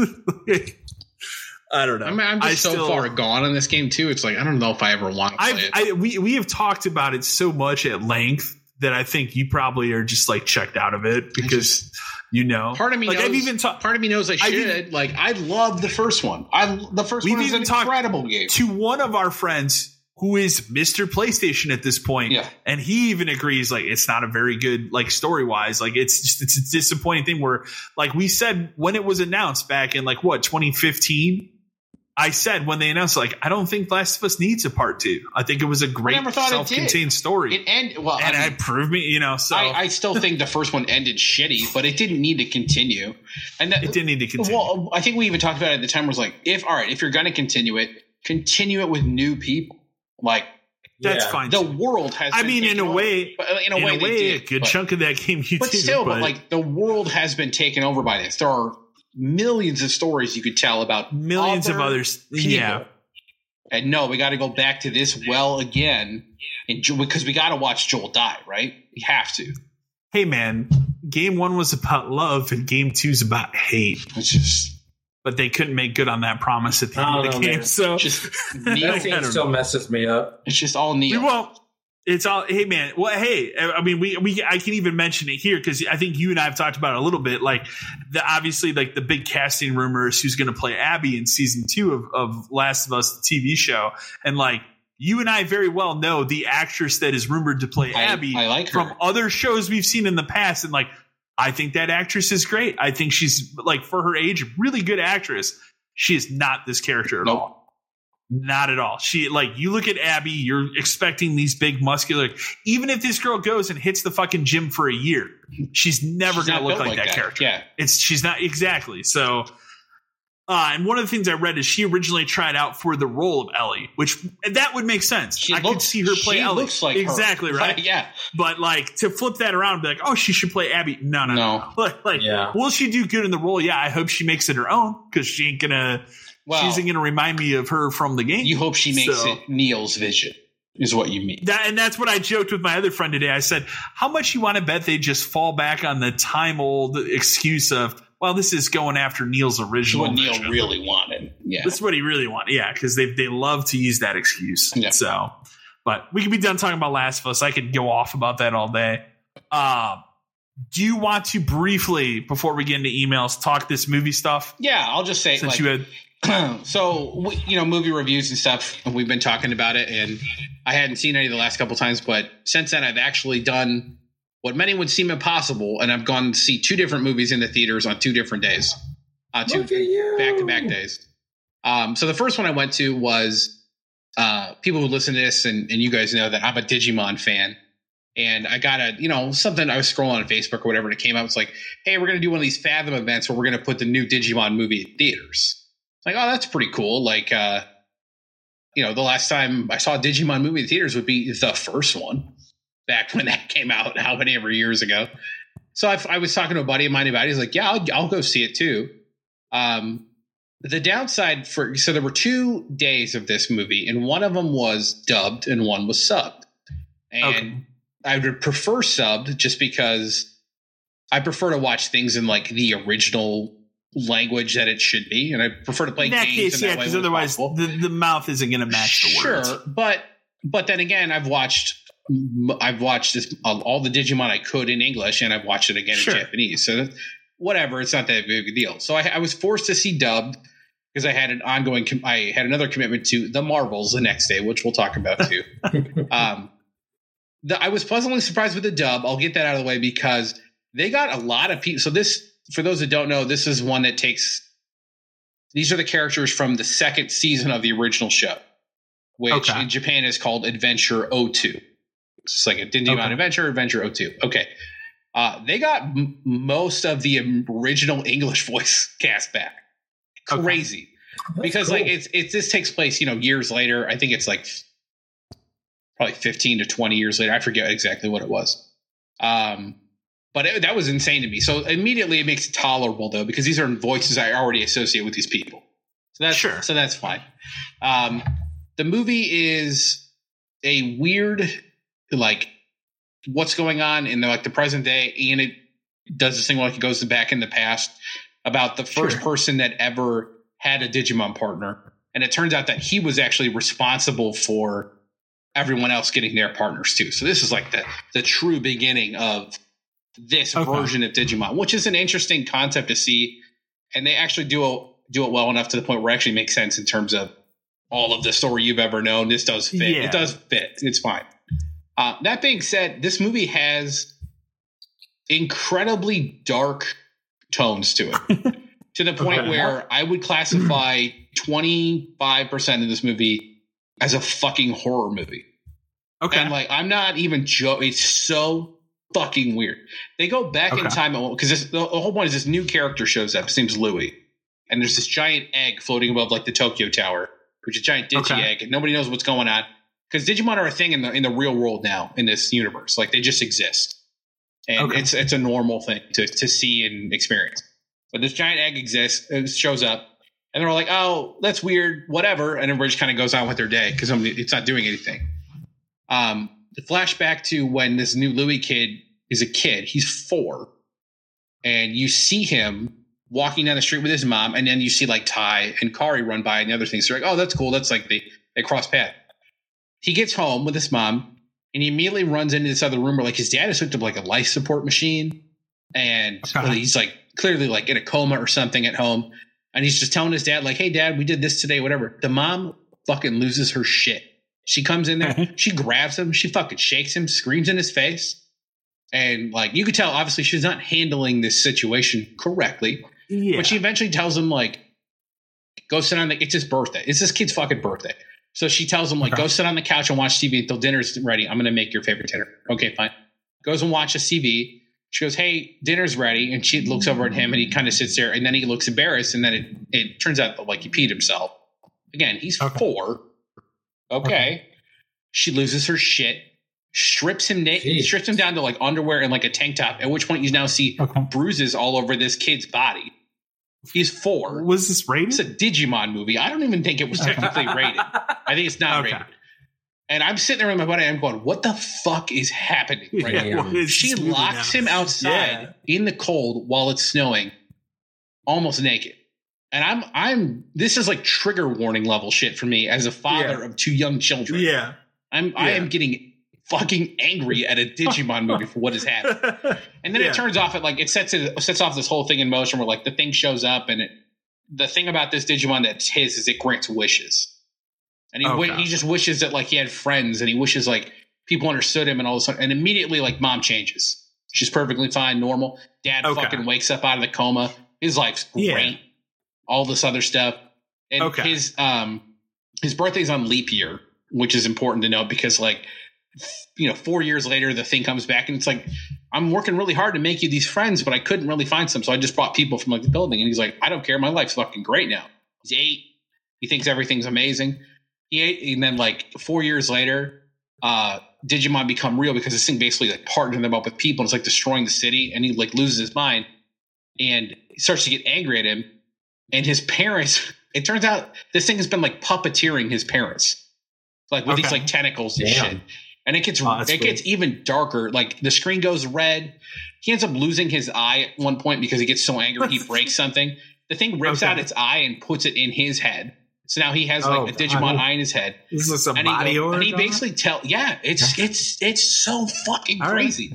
And then he basically tells the thing to fuck off, and it cries to the point where like it melts and disappears. And then his parents drop dead. Oh my God. And I'm looking at my friend going, what in the hell am I watching? It reminds me like the one game, the story based one was kind of Survive, yeah. Like, it is like Digimon lately has taken a turn where like it's clearly catering more towards like the people who would have been fans of it years ago who are now in their 30s or whatever. But it is just wild. I was looking at my buddy. I said, I can't let my kids watch this. No, this is insane. This is wild. Speaking of, now I want to watch this movie. Yeah, I mean, you could. It's weird. It's just the tone takes you out of it so much. And there's actually not a lot of Digimon like fighting and action stuff in it. It is definitely meant to be more of like a story about how this kind of stuff is. So weird. Overall, I'd say, I mean, it is what it is. I liked it enough, but I don't know if I would ever watch it again. I was so triggered during that part. It was awful. So there's that. If you like Digimon, maybe you feel obligated to watch it. You don't have to. And then I went and saw Marvels the next day where tell me about the Marvels. So as an MCU person, I'm obligated to see all of it, right? I finished watching Loki. Loki, the TV show, great. And it's fantastic. not quite sure where it's going from here, but there's a lot of ways it could go.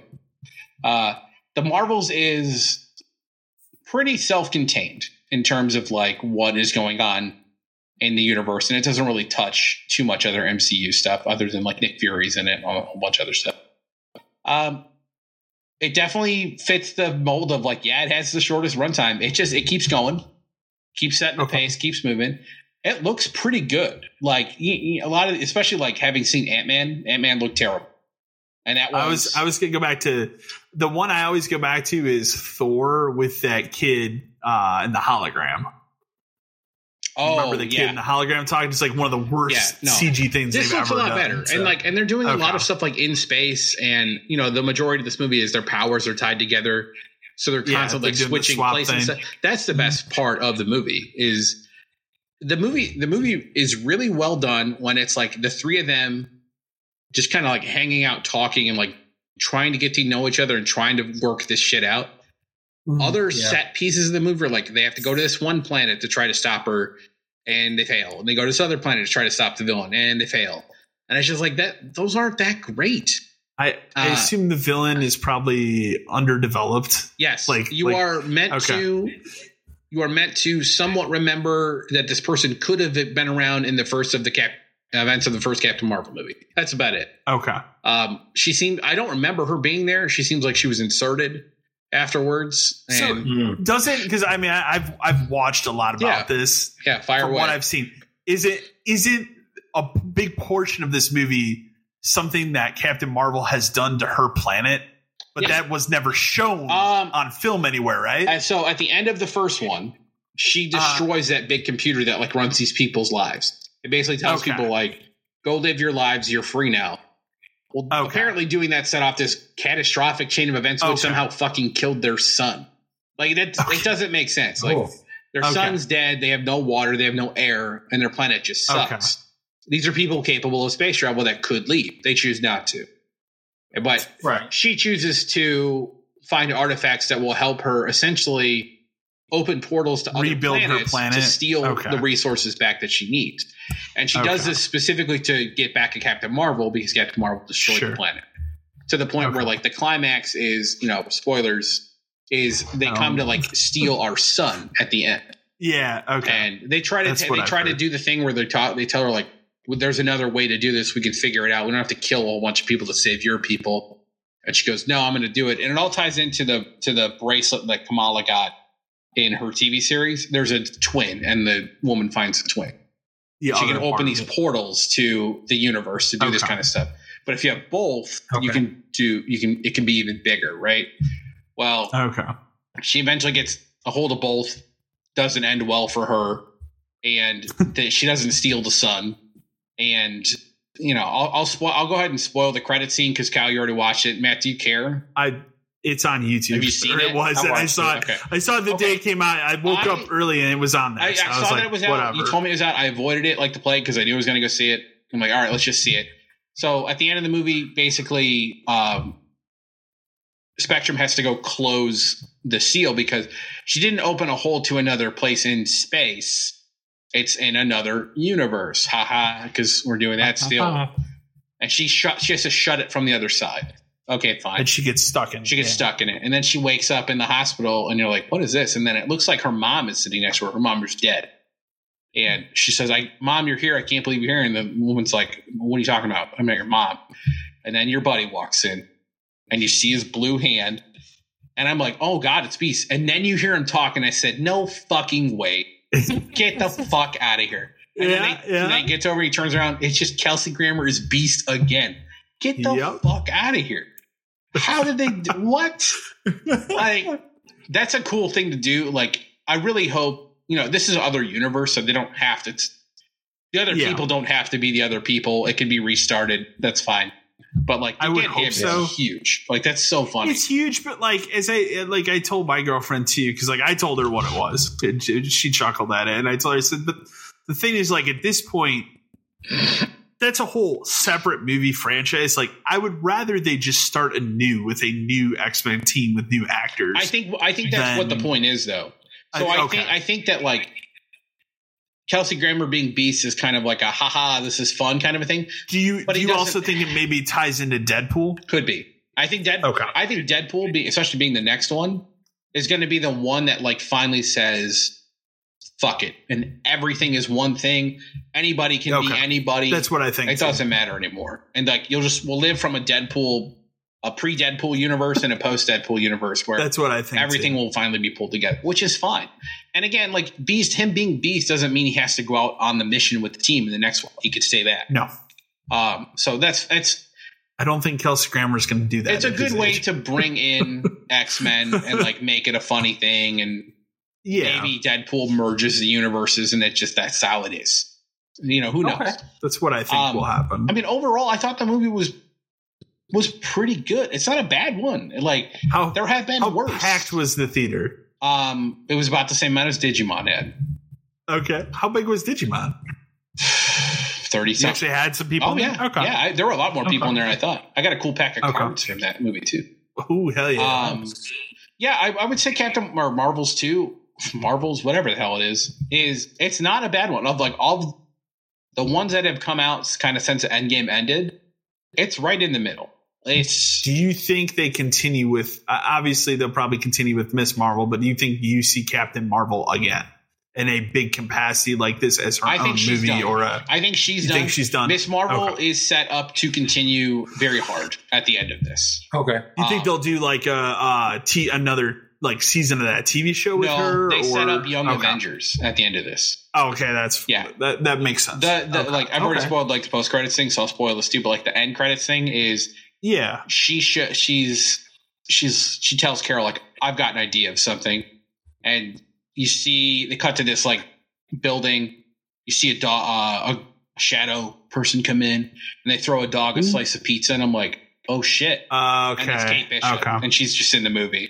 And was it actually her? Yes. Okay, it's incredible. Haley it's really cool. That's cool. So she comes in and and Kamala's sitting there. She's like, I'm putting together a team. And it's basically like, but she also name drops Ant-Man's daughter Stature. So like there's 3 right there. Okay. You could do Ironheart if you wanted to.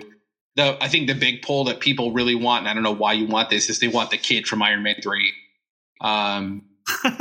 Because he's technically a person too. He's Iron Lad. But if you're going to do Ironheart, you don't need him to. But you don't. There are enough like young kids they could pull in to do this. So I think that is Kamala's path forward is this Young Avengers and movie. She is easily the best character in the Marvels movie because you get to see her going from like she has more of a backstory because she had her own like 6-episode TV her family's show. In the Monica movie. Rambeau, she was at the tail end of WandaVision and that was it. I don't think she was. There was a lot of her story stuff in WandaVision though. About like she was blipped and she came back and her mom had died while she was gone. Yeah. I'm starting to remember. But if they're going to push her into the X-Men thing, that's a way to like keep the X-Men thing going because she's in there. Miss Marvel, Kamala Khan was the best part of the movie. Like her family is in this movie heavily. It's just like they kind of get brought along for the ride. So it is really her movie. And she's the best like of the 3. She's the most. She's the person you like the most. She starts off as just like, I'm fangirling about Captain Marvel. I love Captain Marvel so much. And then like she meets her and like lives with her for a little bit. And, like they actually become friends. And like there's a progression of story and like what it means to be a superhero and all that kind of shit. So, and then at the end of it, she's still herself. She's still excited to be a superhero. Yeah. So she's the most fun aspect of the movie. I'd put it. Yeah, it's a 7. I don't know. It's not bad. Better than Quantumania. Quantumania was not good in retrospect. Thor: Love and Thunder is not good. Thor: Love and Thunder is terrible. Yeah, so like it's better than those. So for a movie that easily could have been bad. Considering how, like, from what I've read, how butchered it was in terms of like reshoots and everything. They did a lot of reshoots. They did a lot of shuffling around. I mean, that movie was delayed. Again, COVID did play into some of its delay for sure. Everything, but like that movie was delayed a lot. Yeah, so I would say if you're an MCU person, there's been worse. There's been worse lately. If you're someone who watches all of it, you're going to watch it all anyway. You're not going to be upset that you watched it. And then I did watch. Matt, I always put this on there because I'm pretty sure you watched it too. That Hidden Strike movie. I did. With Jackie Chan and John Cena. It's fine. It's nothing real. I couldn't really even tell you what exactly the plot was. They're stealing water or oil. Oil, right? I'm assuming yeah. it is a more enjoyable movie than the other one you put on. Yeah, well, this is a Chinese movie. Like, obviously, Okay. Jackie Chan's in it. John Cena's big in China. He doesn't say It's kind of like that Stallone prison one. like I can't think of the name it's of like it. Skyscraper, Okay. which was the Rock movie. Yeah, that was very heavily. Yeah, it's a Chinese movie. Like, I mean, it's a solid. If you watch a Jackie Chan movie is and you watch a 69 John years Cena old. movie, it's Okay. solid, man. Jackie Chan is Okay. 69 years old. Okay. He is incredible in this movie. Still, Okay. Speaking of, the next time we talk, I just bought that movie Ride On with him. I'm gonna watch that. yeah, Okay. I gotta watch by that this too. weekend. Yeah, the only downside to this movie, John Cena does not say Bing Chilling once. So That's fine. there's an opportunity. He could have said it at one point. Did not say Bing Chilling. So, well, because it's also like a weird like John Cena and Jackie Chan in Baghdad movie. It's strange. That's weird. That's a weird CG in it is not good. Yeah. But like the practical stuff is fine. And then the only other, just quickly, I watched Expendables 4. Why? I don't know. God. That movie fucking sucks. I love the first one. The second one's fine. The third one is bad. This one is bad. real bad. Yeah. Fourth Do you one was know horrible. do you know what happens in this? You seen 4, Matt? I have not No. seen it, I but I am started it, aware. but Can I was just like, tell you no. what it is? I'm aware that fucking do they not kill Stallone only to have him come back later in the movie? Yeah, he dies in the first mission. Because originally it was written for him to be killed out of it Yes. because they were having all that like behind the scenes fuckery, and then they made good on it and He decided, is- well, we'll bring me back at the end. He is killed in the first mission of the movie, and like the rest of the movie is like a revenge thing for him. Okay. And then he shows up at the end to save Jason Statham from dying. And he's just like, yeah, man, I faked my death. You're like, cool. That's bad. It's What can you tell me? Is Megan Fox's performance better here than Mortal Kombat? yes, but that doesn't mean anything. Okay. Randy Nice. Couture is probably the best guy in the movie. I've heard it has some extremely terrible CG Yeah, there's really bad CG. where Like the things action look stuff- out of place at times. Yeah, they do. The action stuff is good enough. Tony Jaa's in it. It's cool to watch him Yeah. flip and shove Oh, knives yeah. in people's faces. Like that's cool. Okay. It's just like I don't know why this movie exists. No, it's the last one was what, a decade ago? Mhm. Like, it just seems Well, they're like out of such a people, weird too, thing 'cause, now. like, Dolph Yeah. Lundgren is super old, and that becomes the joke. 50 Cent shows up. You want to know something fucked in this movie? 50 Cent shows up as like another guy on the crew. It's like, hey man, what's up? I'm here. I'm whoever. I don't even fucking know his name. At one point, at the 50 end, Cent. the climax of this movie is on like a boat, like a giant tanker boat. To distract them, they fucking play Into Club on a Awesome. boombox. So it's Okay. does he exist in this universe? Now And you're you look selling me on exactly- the movie. No, I'm not. But it's like, does 50 Cent also exist in this universe and you just happen to look like him? Or did you That's sing this weird. song God. and record it so that you could use it as a distraction in a boombox? Fuck, could you? I hate when movies Does do he- that. Does he mention his crystal skull in this movie? God, you know what? I blacked out a lot If he during this did- movie, if so he could if have. he did, I would watch. Okay. They should have just made a 50 Cent Tied Blood in. on the Sand. Blood on the movie, man. sand. Damn. There you go. Yeah, man, just give Yeah, it to that me. movie sucks. I will tell you, I got some big ones sitting here that I'm gonna watch next week. Like I got Oppenheimer to watch. Oh, that's finally. right. Yeah. I got that movie. I don't know if you remember this movie came out a couple months ago, The Creator, which a lot of Oh, people yeah. gave high marks to because it's supposed to be spectacular, like special effects on a budget much less than a lot of movies. So I have that to watch. Those two I'm probably gonna bang out next week. The only thing I wanted to bring up because I know we talked about it before you came on, Matt. I know you've seen it too. The trailer for this Imaginary movie, Weird. which looks fucking That's great. Blumhouse, man. Like they just make the weirdest shit now, and it's all pretty decent. Yeah. The thing is, like when they show in the trailer, like from the people that made like, and every single one of those movies they showed was a hit. Mhm. So like you think about Megan, anything that they've put out, even against all odds, The Exorcist, which they're not going to make the money back for the rights of it. If you look at the box office numbers, that movie cost $30 million to make. They made $130 million. Make another They one. are Wrap it up. they announced today they are going to go ahead and make Deceiver, but they're probably not making that third one. So hey, you're man. getting a sequel Depends on somehow. how well the second one does, right? Exactly. But this Imaginary movie, it looks great. It looks wild. It looks like it has a mix of a lot of different horror movie like elements. It definitely looks like they're pulling a lot from Poltergeist. like some dimensional shit. Weird, a lot of weird stuff in the trailer. Like the way the little teddy bear moves and shit. It moves and shit. Yeah, like obviously the off-putting thing, and I'm sure it's worse being a parent. I'm not a parent, but is having the girl like harm herself with the thing, like that's fucked up. Did not like that part at all. Yeah, I was gonna say, because I was just like, what's this little girl doing? Oh no, like that was my reaction. Yeah. Like no. I don't know why in like the last it seems like in the last year that's been the trend in horror movies, is like we've broken down that barrier of like we can show child harm. Yeah, right. Like that's, I guess that's the last thing. After Hereditary, that really screwed me. I don't. After the Dan will never watch Hereditary. I know what I've said many times. I know what it is. Do not. I cannot. So. It makes I will still go on record. It makes me physically uncomfortable to see that shit. I was like, ooh. Hereditary, and I've said many times, like horror movies do not. That is the only horror movie I've ever watched that has bothered me. But I rewatched it immediately because I made my girlfriend watch it after I watched it. But like that movie, like same thing. I went in blind. I didn't know anything. I just knew it was a huge hit when it came out in the theater, and I was like, all right, I look forward to watching it. No idea what it was about, what was going on. Insane movie. So, but yeah, it's one of the only horror movies where like it stuck with me after, where I'm like, this is kind of fucked up. So most of the time, like afterwards, I don't think about it, but that one was crazy. So, but Imaginary looks pretty cool. So, but yeah, next time I'll be able to talk about Oppenheimer and I want to watch The Creator. So, but other than that, the only thing I've been watching is King of the Hill. So I'm rewatching King of the Hill again. So Superstore for me. There you go, Superstore. That came out. It's like I use the at night when I go to bed, I use the channel thing that's on Peacock, and I usually fall asleep watching whatever channel they put Roseanne on there.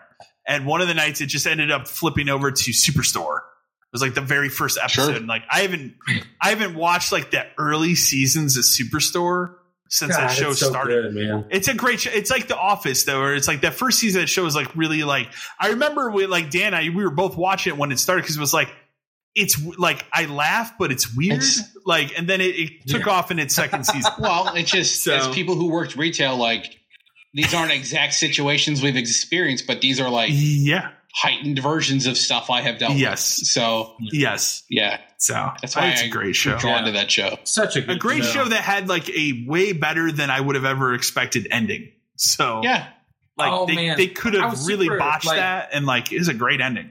So when I had heard that the finale season was like the fact that America Ferrera or whatever her name is bounced out, I was like, how are they going to end this whole season? Like, it really doesn't make any sense to me. And then the way that it actually played out was like super fantastic. Well, they also really shocked. They also were able to like do COVID stuff and make light of that situation in a way that I don't think a lot of shows really could. From a retail perspective, which I thought was good. Absolutely adored that whole season. I just clicked it on because I needed background noise. But man, it has me rolling still. I'm like, there's some stuff that's really funny.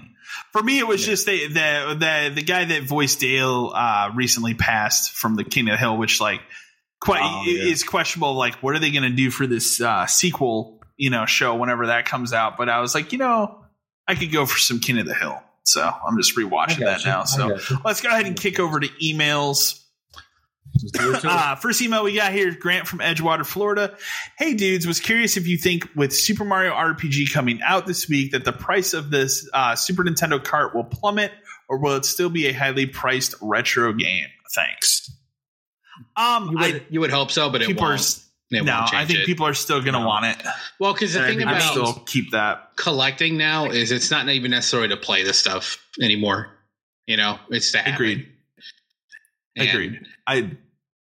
You might see the price on it slip a little bit, like maybe $10-$20 bucks. But sometimes the opposite is true, though. Sometimes it makes people be like, "Oh, they remade it. I remember playing that as a kid. I should go buy it." Yeah, like that would happen. That happen before, and again, it's more about like having a physical copy in your collection as opposed to necessarily playing it. So it's tough. If it'll probably stay about the same. I mean, Earthbound wasn't on anything for a very long time, right? And then then they put it on was it on the Wii U? They put it on Wii U at one point. I want to say it was Wii U, yeah. And then they put it on the Classic and all this other stuff, and it's at least as expensive as it was at that time. You know, it's more about like how many copies actually still exist. Exactly. I wish retro gaming would crash, but I do too. It will eventually. We're not at some there yet. point, yeah. But we're not there. Yeah. COVID hurt it, and we're still feeling those effects 4 years later. Gary from Indianapolis, Indiana says, "Hey guys, I was curious with stores like Walmart and Best Buy phasing out physical media. Do you think we will see this done in mass next spring? I was at my local Target over the weekend, and their physical media section is extremely sad. It really seems like they are also doing away with it." I don't remember if Target was on those lists or not, but when I went 2 weekends ago, and I was out scrambling trying to find a copy of RoboCop before they ended up shipping my copy of that game, I went into the Target over by me, and I was kind of floored of like how dead that whole section is. Target's been slowly getting rid of all of their physical. They've been doing it quietly. Yeah. Okay. The only new like recent release game I saw was Super Mario Wonder. Like if you go to the Xbox stuff, they barely had any Xbox games. It was all sports. Mm-hmm. They didn't even have Starfield, which again, you just get Game Pass. Right. PlayStation stuff was extremely limited. I think the newest thing I saw was God of War. Like it seemed out of place. Like I walked into a section that has stood there for like a year without anything being updated. Yeah, is what it felt like. So it was really weird. So I mean, again, it really seems like with other big. I mean, Walmart is a massive retailer, probably the biggest one I think to announce this outside of like Amazon or something. So for them to come out, Best Buy to come out, I think I agree. I don't know if it'll be next spring, but it seems like it's already happening. Well, they're just kind of we're out on so that. Best Buy so far they're only dumping movies, which I understand that. I need to get in there. Yeah, I understand that more than games right now. But Target, the last like couple of Targets I've been to, I even went to one that I've never been to before, like a week ago, because I was out in the area and I had to stop at a Target. And they even had less than the ones by me, dude. And it's just, I don't know too many people going to Target to shop for video games. It's a weird thing because you feel like this is the opportunity GameStop should have been waiting for, right? Yeah. For other companies to be like, you know what, we're done. And GameStop should have pounced and gone all in. They should. They still can. They should pounce and go all in on being, we sell video games. You want video games? You come here to get video games. They should take everything in trade. They should sell everything. It should just be video games. And if it's a sports game, we'll give you 2 cents and we'll ship it to the warehouse. You know what I mean? Like even when we were there, I was talking to this about it, and a friend of ours who's an ex-employee 2 days ago about like Black Friday deals and stuff that's coming up where they're not good again. But it's the thing where why have they never capitalized on the fact that they are fucking GameStop? Is it the same like everything's like $5 to $10 higher than everywhere else? Or it's just like the right things aren't on sale, or it's all sports again, or it's great. Like Mirage is still $40, not cheap enough. No, it needs to be $25. But why did they never capitalize? Why did they allow other retailers to beat them at their own fucking game on Black Friday?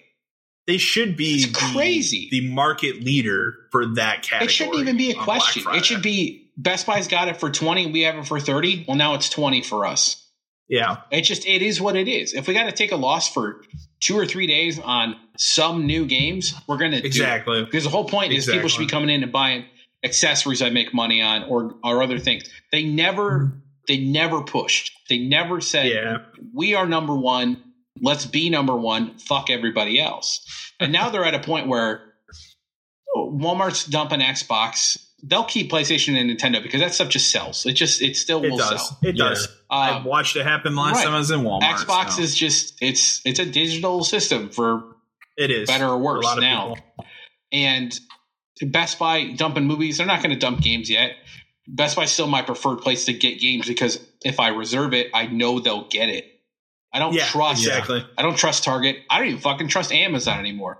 But just today online, after this Mario, just today online, I saw all this Mario stuff where it's like we might get there Monday. Like, insane. Wow, what?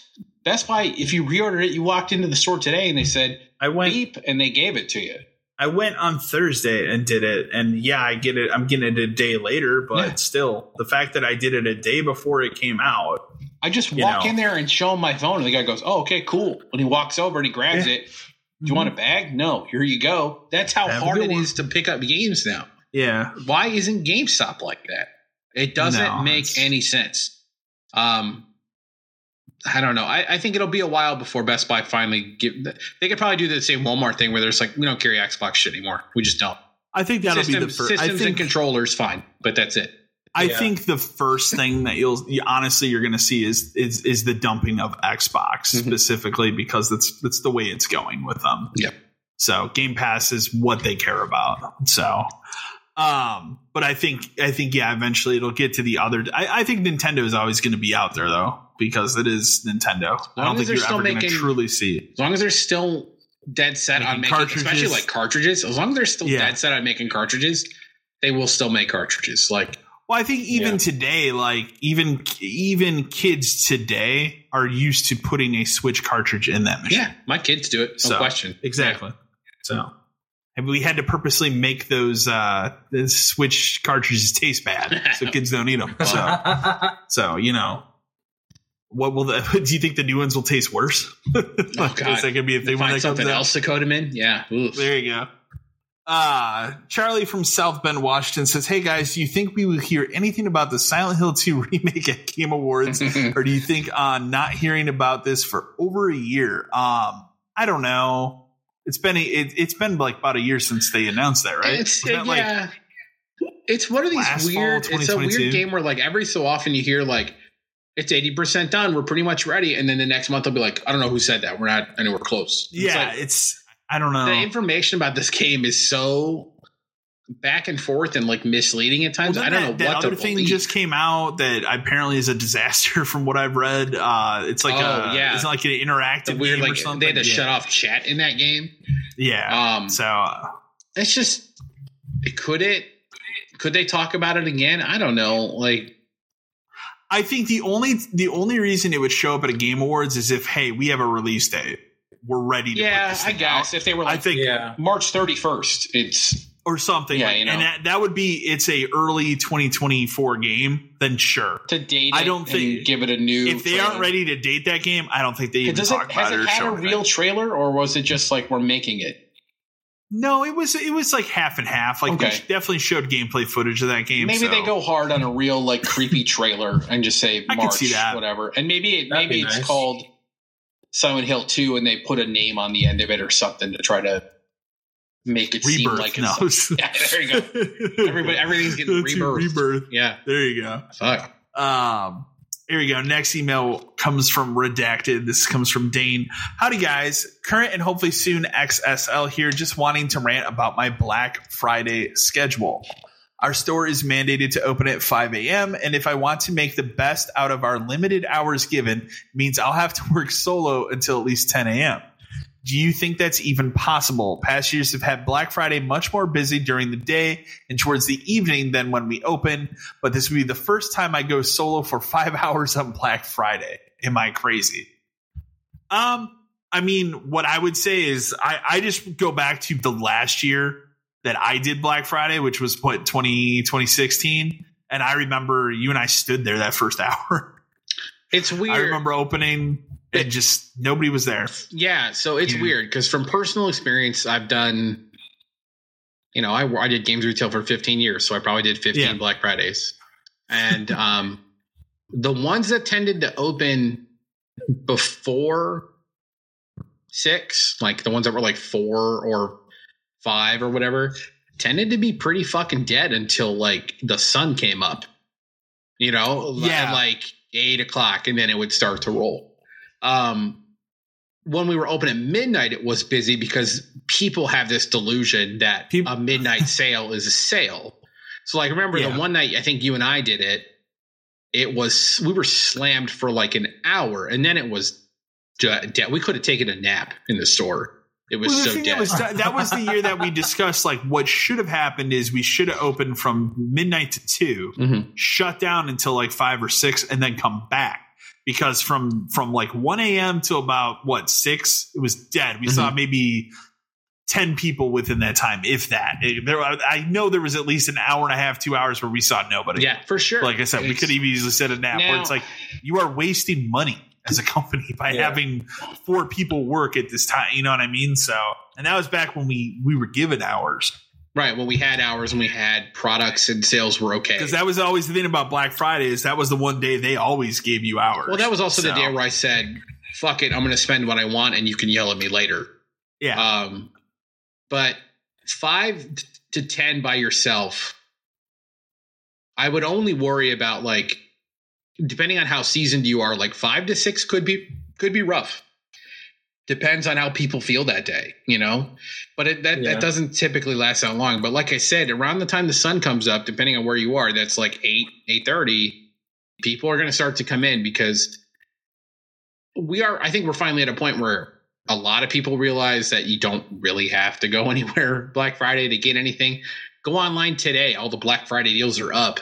You know what I mean? Like Black Friday started a week ago.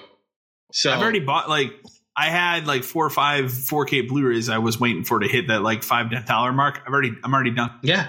Like I already did it. I looked at all the Black Friday stuff today. Okay. So, you know, unless you really think that there is a reason people are going to be in your store at open, like, I wouldn't necessarily be too worried about it. But I don't think I would be worried about I also don't feel like 8 o'clock ish because people are up and just about. Be organized for whatever. Be ready. And like, if you're organized, it's not going to be as bad because, again, a lot of people too that come in at like 5 or even at whenever they think open is tend to have a plan. They tend to like, I want this, and this. And so they're out. If you're organized and you're set up, you know, the night before, you know, obviously the night before or Wednesday night or whatever it was. Wednesday night, yeah. If you're set up and ready, like we would spend hours to get ready. Oh yeah, that was always like, you know, these games aren't on sale yet. I'm still going to put them all behind the counter and make it look like they are because then on Friday they're all ready to go and have systems ready, all that kind of stuff. Yeah, there's this 5-hour block, 4 of it you're probably going to be alone, but it might get crazy for a little bit. So I think part of it is just to know yourself and know what kind of worker you are, and do the Black Friday mantra that I had for my team when Kyle knows is like, I don't give a shit about pro cards and stuff today. I just don't sell stuff, put money in the register. Madden, sell Madden. They want Madden. They came in here and they said they want Madden. Sell them Madden. Sell them Madden. Goodbye. Yeah. Would you like a controller? No. Okay. Bye. Like that's the extent of what I'm asking you to push. Or if like what GPGs, you know, a couple of years where they started becoming a thing for us, just ask. If they say no, skip it. Don't ask again. Okay. Move it along. So I'll put this out there though. I want Black Friday stories sent in for our next podcast. Many as I want to hear about it. I want to hear about it. I want a lay of the land because as someone who is not going anywhere on Black Friday, I want to know at all. I want to know like how it goes. Like but my work is normal, so you know what I mean. Like, your work is normal. Yeah, I'm off. I'm not going anywhere. I'm just gonna sit in my office that day. Yeah. But yeah, I would like to know like your shift, how it went. Anything crazy happened? Like I would love to know all of it because how busy it actually got. If it was, was it a long period of deadness? Well, and the thing is too, it's like from an employee standpoint, I think Black Friday gets a lot of negative hype just because of the Thanksgiving holiday and our bosses are assholes and are we going to be open or not? The actual day itself is not bad. We all work like, we would all work full shifts. It was basically like, you want to work 8 hours? Yeah. Everybody would. I'd spend every hour we had.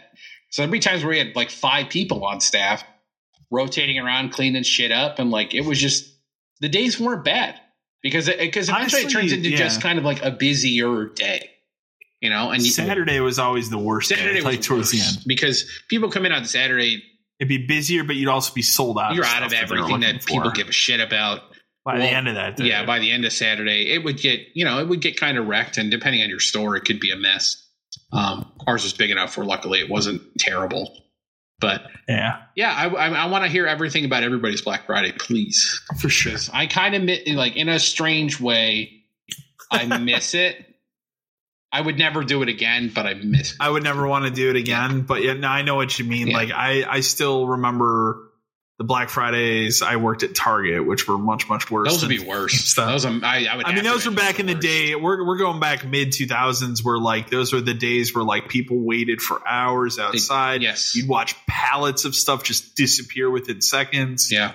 You know, the one Black Friday I remember specifically was the year that Guitar Hero 3 and Rock Band 1 came out. People were like fighting. I watched the pallets of those kits just disappear before my eyes. Mm-hmm. After help bringing those out of the back room and setting them, just like boom, it's gone within 10 minutes, and it's like what just happened? Crazy. In a strange way, I miss it because like we'd all get to hang out and we'd bring food and drinks and. Yeah, just kind of like you. And one of the best part was like there's so many of us working. It's like you want to take a break, just go fucking sit in the back for 15 minutes. Nobody cares. Yeah, no. At that point, it doesn't I'll matter, come get you if it gets fucking stupid out here. But yeah, or you could always watch the cameras in the back and see where the way we had our stuff positioned. Yeah. So and see like okay, it's getting kind of fucked up. I miss our. I guess what I miss is our team at our store. You miss the golden days. I also, and what I don't miss about Black Friday is all the awful seasonal kids I had to hire who couldn't even do that right. Especially because a lot of them would be like, and just hand out a flyer. Keep an eye on what we're out of because people will ask you where things are. I would go through the whole flyer with them. I'd cross stuff off. I'd say, here's your copy of the flyer. People ask you, we're out of this. Know where things like your job today is to know where things are. Yeah. Somebody comes in and says, "Oh, I'm just here to get the new Call of Duty game." Tell them, "Excellent. You can head to the register and just tell them that's what you're looking for." That was their entire job, and they would get that wrong. If it's slow, if it's slow, clean up the front of the store because like this is your zone. I would tell them like, "Don't leave this area.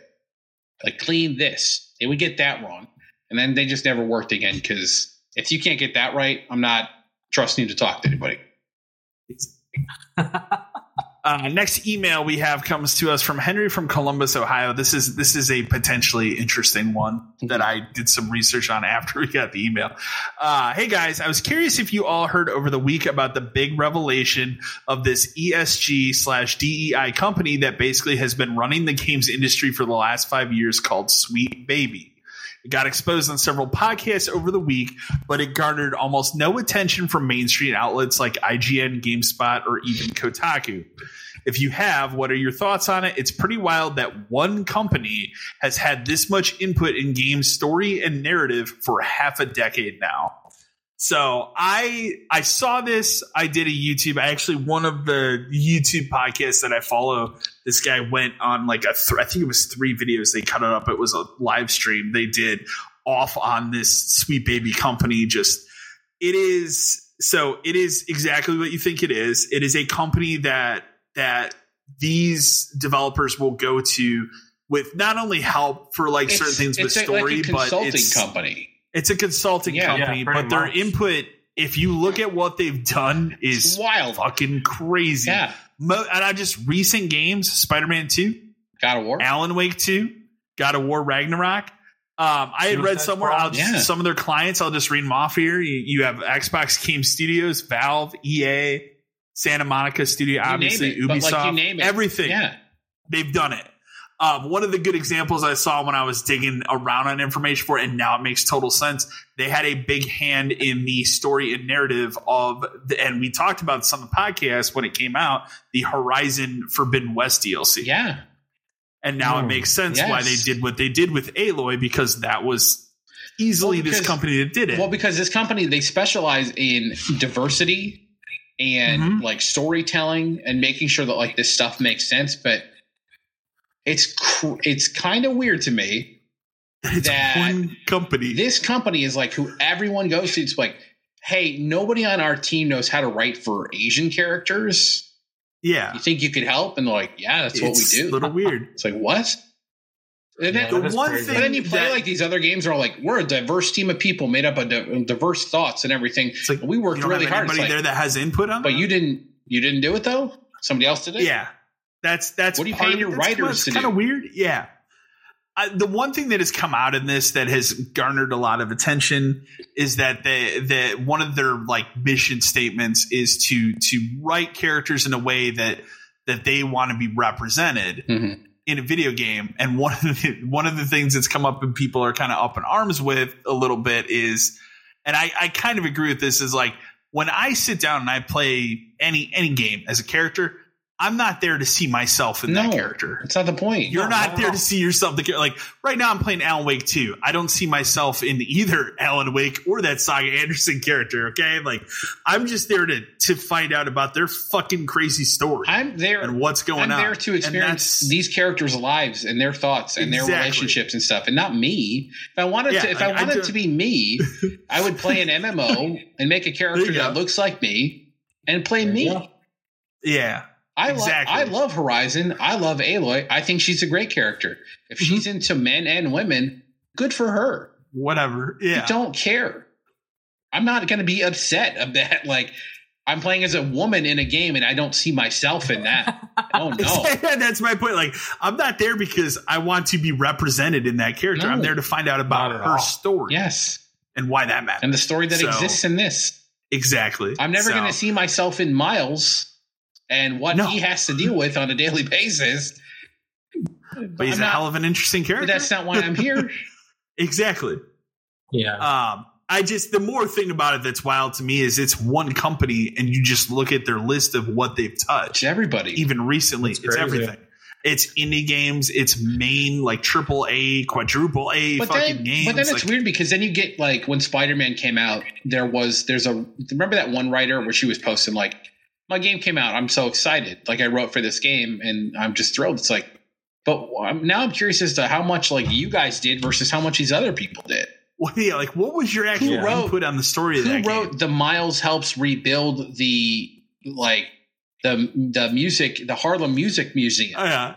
Was that somebody who worked there or was that, well, we need some diversity in the game, so we got to call Sweet Baby? I was going to say, I want to know who wrote the idea to kill all those villains off in that game. That's what I want to know. It's just, I guess like, reaching out to consulting firms isn't a new thing. I'm sure these things have existed for a long time.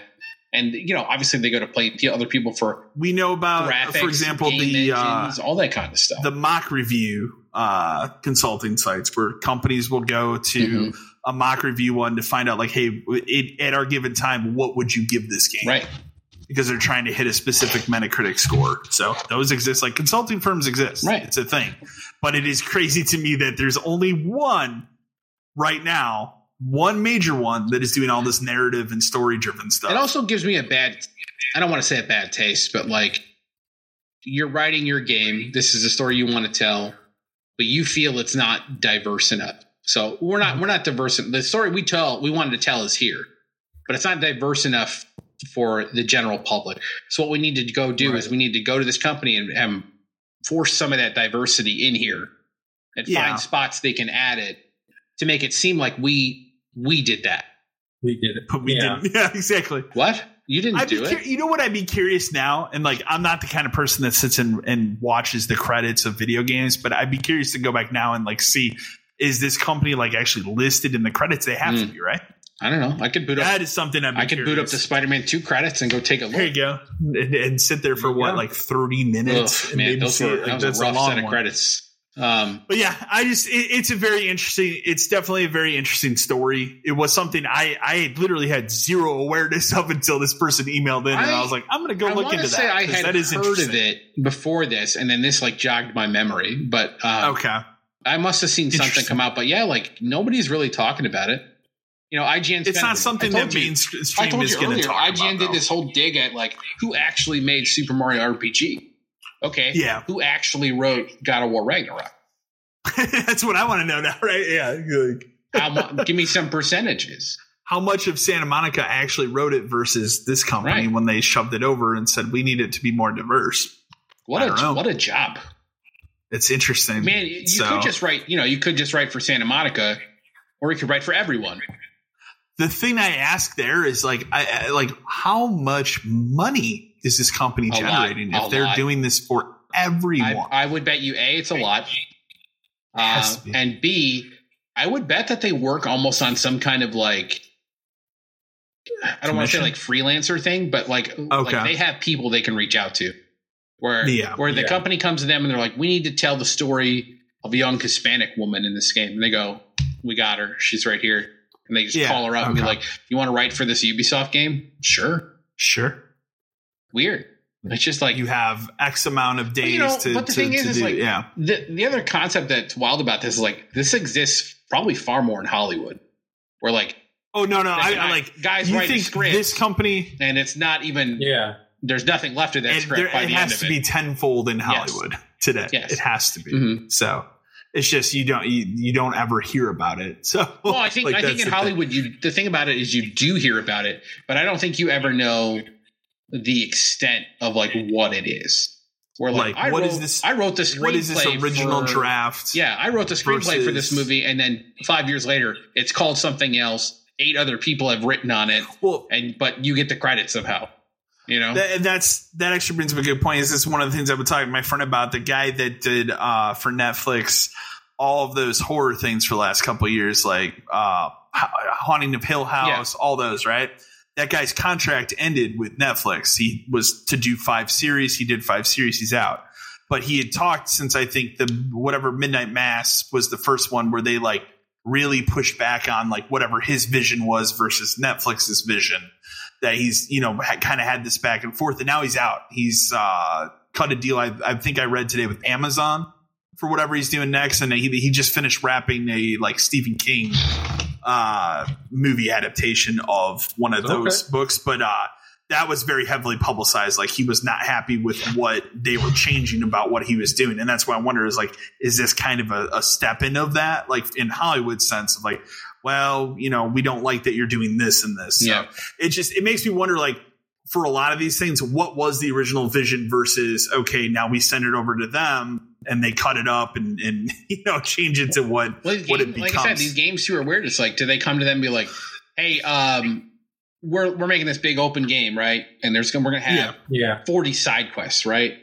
Can you write like 10 of those, but make them like exactly, certain different ways, and you know what I mean? Like I assume that's a part of it. Mm-hmm. Imagine a game like Horizon. Like you need people to write these little side quest NPCs and stuff, right? You do. Yeah, you don't want your main writer of like the main story narrative necessarily writing. I would imagine that's broken NPC up conversation. Yeah, Spider-Man is a shitload of those. So all those Sony first party games, like that's what comes to mind because they're all kind of Assassin's the same type of game if you think about it. But mm-hmm. I think of something like Assassin's Creed Odyssey. The amount of like small conversations you have with people in that game, there's no way like the main writing staff is handling that shit. No. So I'm sure this company does stuff like that too. And I'm sure they make a bank on it. Wild and interesting thing that, like I said, I wouldn't even thought to look into it until this email came through. Yeah, exactly. Next email we have comes from Vince from Redacted. Howdy, gents. Been listening to you all for over a year now. I'm an ASL at GameStop, and after being beaten down the past few years with myself and the SGA, are considering a walkout on Black Friday.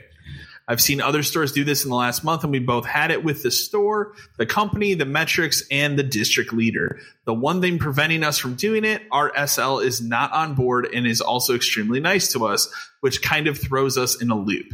It is just the 3 of us total, and if myself and the SGA quit, then I feel like it's punishing our SL more than the company. The SGA and I are really struggling with what to do. This would be a much easier decision if my SL was on board. Any advice? I mean... What I would honestly say is I get it being pissed off about it. Personally, I wouldn't go about doing it this way. And that's just simply because in the grand scheme of things, we've seen this come up on you've seen the Kotaku articles and stuff like the store walked out today for a game on the other side of a GameStop. It's a drop in the bucket. Yeah. What are they going to do? They're going to have a day of you're going to have a day of your district leader scrambling to find somebody to open that store as quickly as possible because nobody's there. While I fully understand the urge to do it and to just say fuck it, I'm out and pick a day that would be, the worst for them. I mean, that's a bad day to do it for them. Yeah. It doesn't send the statement you think it does. You know, like the DL, if the DL already doesn't like you, now he just thinks even less of you, and he doesn't care about you, and he forgot about you. But the flip side to this is like, yes, your SL, you like your SL, and your SL is a nice person, and he's not on board, or they're not on board. You also don't owe them anything. Like it's if anything, if your SL sees that you're unhappy or sees that like this isn't going anywhere, and like he should help you move on. He should encourage you to move on. Exactly. When people left us to get other jobs, I never told them like, hey man, you should stay. I told them good. No. I told them great. You should leave. Like when our one friend, he got it. You know, he used me as a reference for it, and I said, man, have him call me. Get the hell out of here. Like it's. I don't take it as an affront of you wanting to leave as a dig on me. Now, had he just bolted on his Black Friday shift he was scheduled for, I would have been really pissed off. But part of me would have accepted it. I think the better thing to do, and maybe some of this depends on how old you are, because I'm older now, but like, is to just obviously you've talked to your SL about this and told them like, I'm not happy. We're thinking about bailing on Black Friday. Are you in? And when he said no, you kind of have to respect that. Like, maybe you don't understand why he's drinking the Kool-Aid. I certainly don't, but he is, and he's still in, and he has obligations to a family or something, and he can't. That's what I'm thinking. Yeah, and you can't, and your SGA can't. But honestly, the better move for you in the long run is to be an adult and just be like, look, man, I'm quitting. I'm just going to quit. Yeah. And I don't believe in the 2 weeks bullshit. Like, that'll hamper me as a store leader if you don't give me 2 weeks, but companies don't give you a 2 week notice most times. Not at all. And I'll also say us because my store was closing and they didn't want to get rid of me. But if they caught you stealing on your time card, they're going to walk in and say, pack your shit and get out. You're not going to go, oh, well, 2 weeks and you're out. Right. Yeah, no, that's not going to. That'd be nice if they did that. I mean, the one thing I'll say here is I've kind of been in this boat for what I did with one of my recent jobs, with the way that I left it. But that was a completely different situation where I had just had enough mentally of what was going on at the place where I could not deal with it at a mental capacity anymore. But that was a different situation. In this. In your situation here, if your SL is not on board, like, and you like that person, I wouldn't screw them over in this way. In the reality of the situation is you're only making their day harder. Yeah. Black Friday, that's a very shitty day to do that to somebody. So, like, if it was all three, like, I think it would be a little flipped if you had emailed in and say, "Hey, we all have backup jobs set up. We're planning on doing this." All for it. Do it because you're working together to screw the company, which deserves it. Yeah, that's different. But in this case, I wouldn't support it just simply because. My suggestion would just be like, hey, you've got me scheduled Black Friday and Saturday, and the Saturday, I'll show up, I'll do it, but I'm not working beyond that. I can't. And they obviously know why. There's a precedence for this, but bailing's it's shitty. It's shitty. Especially if your SL is cool and you like your SL, like it's there's other ways to do it and not fuck him completely. Now, if your SL sucked and he was the reason you had to get out and all this stuff, then man, fuck him. Like, again, you don't owe these people anything, but no, you can quit anytime you want. If you don't need the job, man, you don't need the job. For sure. And maybe the other part of it is just to set realistic expectations. Like, I will work Black Friday, but I'm going to tell you, I'm going to be a register monkey and I'm going to click and sell and just move it on out. So gotta love that. If he's not prepared for it, like, obviously signs for this were coming, right? This isn't like I decided yesterday, fuck it, I'm going. No. There have been flags for this. If he's not, and that's the other thing, is this is kind of on him if he's not prepared. He's got 3 people working total. The lowest I ever ran a store with was 4, and that was tough. So he needed to probably be prepared that this could happen, especially when you went to him and said, we're bailing you in. He should have had a backup plan in place from that second. Yeah. So part of it's on him too, but For sure. I guess it's, be the person you want to be, Would you want someone to do it to you? Probably not. Our final email of the week comes from Brian from Stevens Point, Wisconsin. Very short email. Hey guys, quick question. Do you think Hellblade 2 will come out in 2024? Seems like more than any other release, Microsoft is dragging its feet on this one. I thought this was funny because I'm pretty sure they just came out and said it would be in the later half of 2024. Yeah. Which how is this game not done yet? I don't know. It's a little weird. This game was shown at the same Game Awards as the reveal for the Series X. So 2019. Think about that. Yeah. The first trailer for Hellblade 2 was at the 2019 Game Awards, and we are still talking about this. Well, we just got a little bit more on it at that Xbox thing.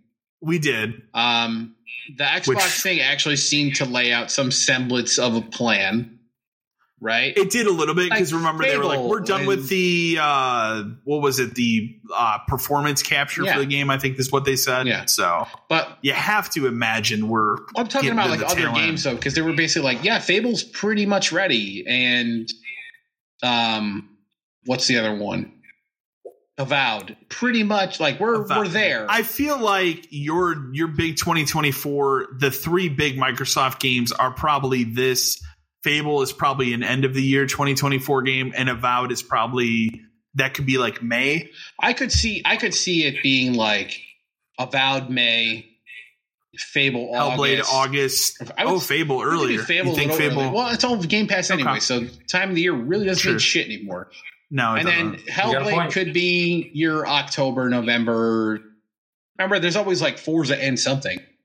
So do you think we get a Forza? I think we get another year off Forza before Horizon 6 or whatever we call it. You would hope so, but that doesn't mean anything. They stick to this Forza and just pound out some DLC for it. That's a smarter way. They need to move it to its 2-year cycle for those. They definitely seem to have a better grasp on. We really got to fucking put these games out, guys. And now that and the thing is now that Activision and Blizzard is done, right? That's a big factor. They still have to took up a lot of their energy. They got to figure out hierarchy, and they got to get Bobby out of there when the year rolls.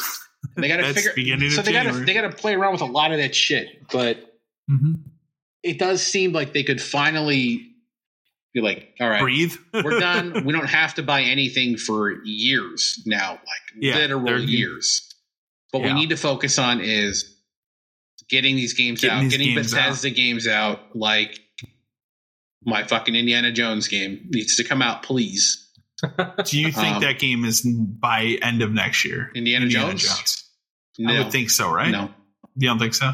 Unless I get, you think it's 2025? My bombshell reveal at the Game Awards, I think it's 25. I think it's 25. They have not talked about it. They won't talk about it. They haven't, to be fair. I mean, I'm still waiting for Wolfenstein 3. But that can't happen until this is done. Until Indiana Jones comes out. I know. So crazy because we were there. Yes. It's ready to go. We were ready for that last part. I need him to fight Mecha Hitler. It's there. So, we're there. But that's why, when they said Machine Games is making Indiana Jones, that's cool. They could use that time to take a break from Wolfenstein. So that, because remember, for a while, they were just kind of long break. They were kind of pumping out Wolfenstein shit. Well, they did those two Wolfenstein games, and they did those little small things, All Blood, Young Blood, and so they were really kind of ramping it up, shoving out that stuff, and it's great. Indiana Jones will let them take a break, and then it's oh well, shit. Now this is kind of taking a long break. Yeah, exactly. Yeah. So I think Hellblade seems like it should be next year. I think you're right. So. I think there's 3 next year. I think it's Fable.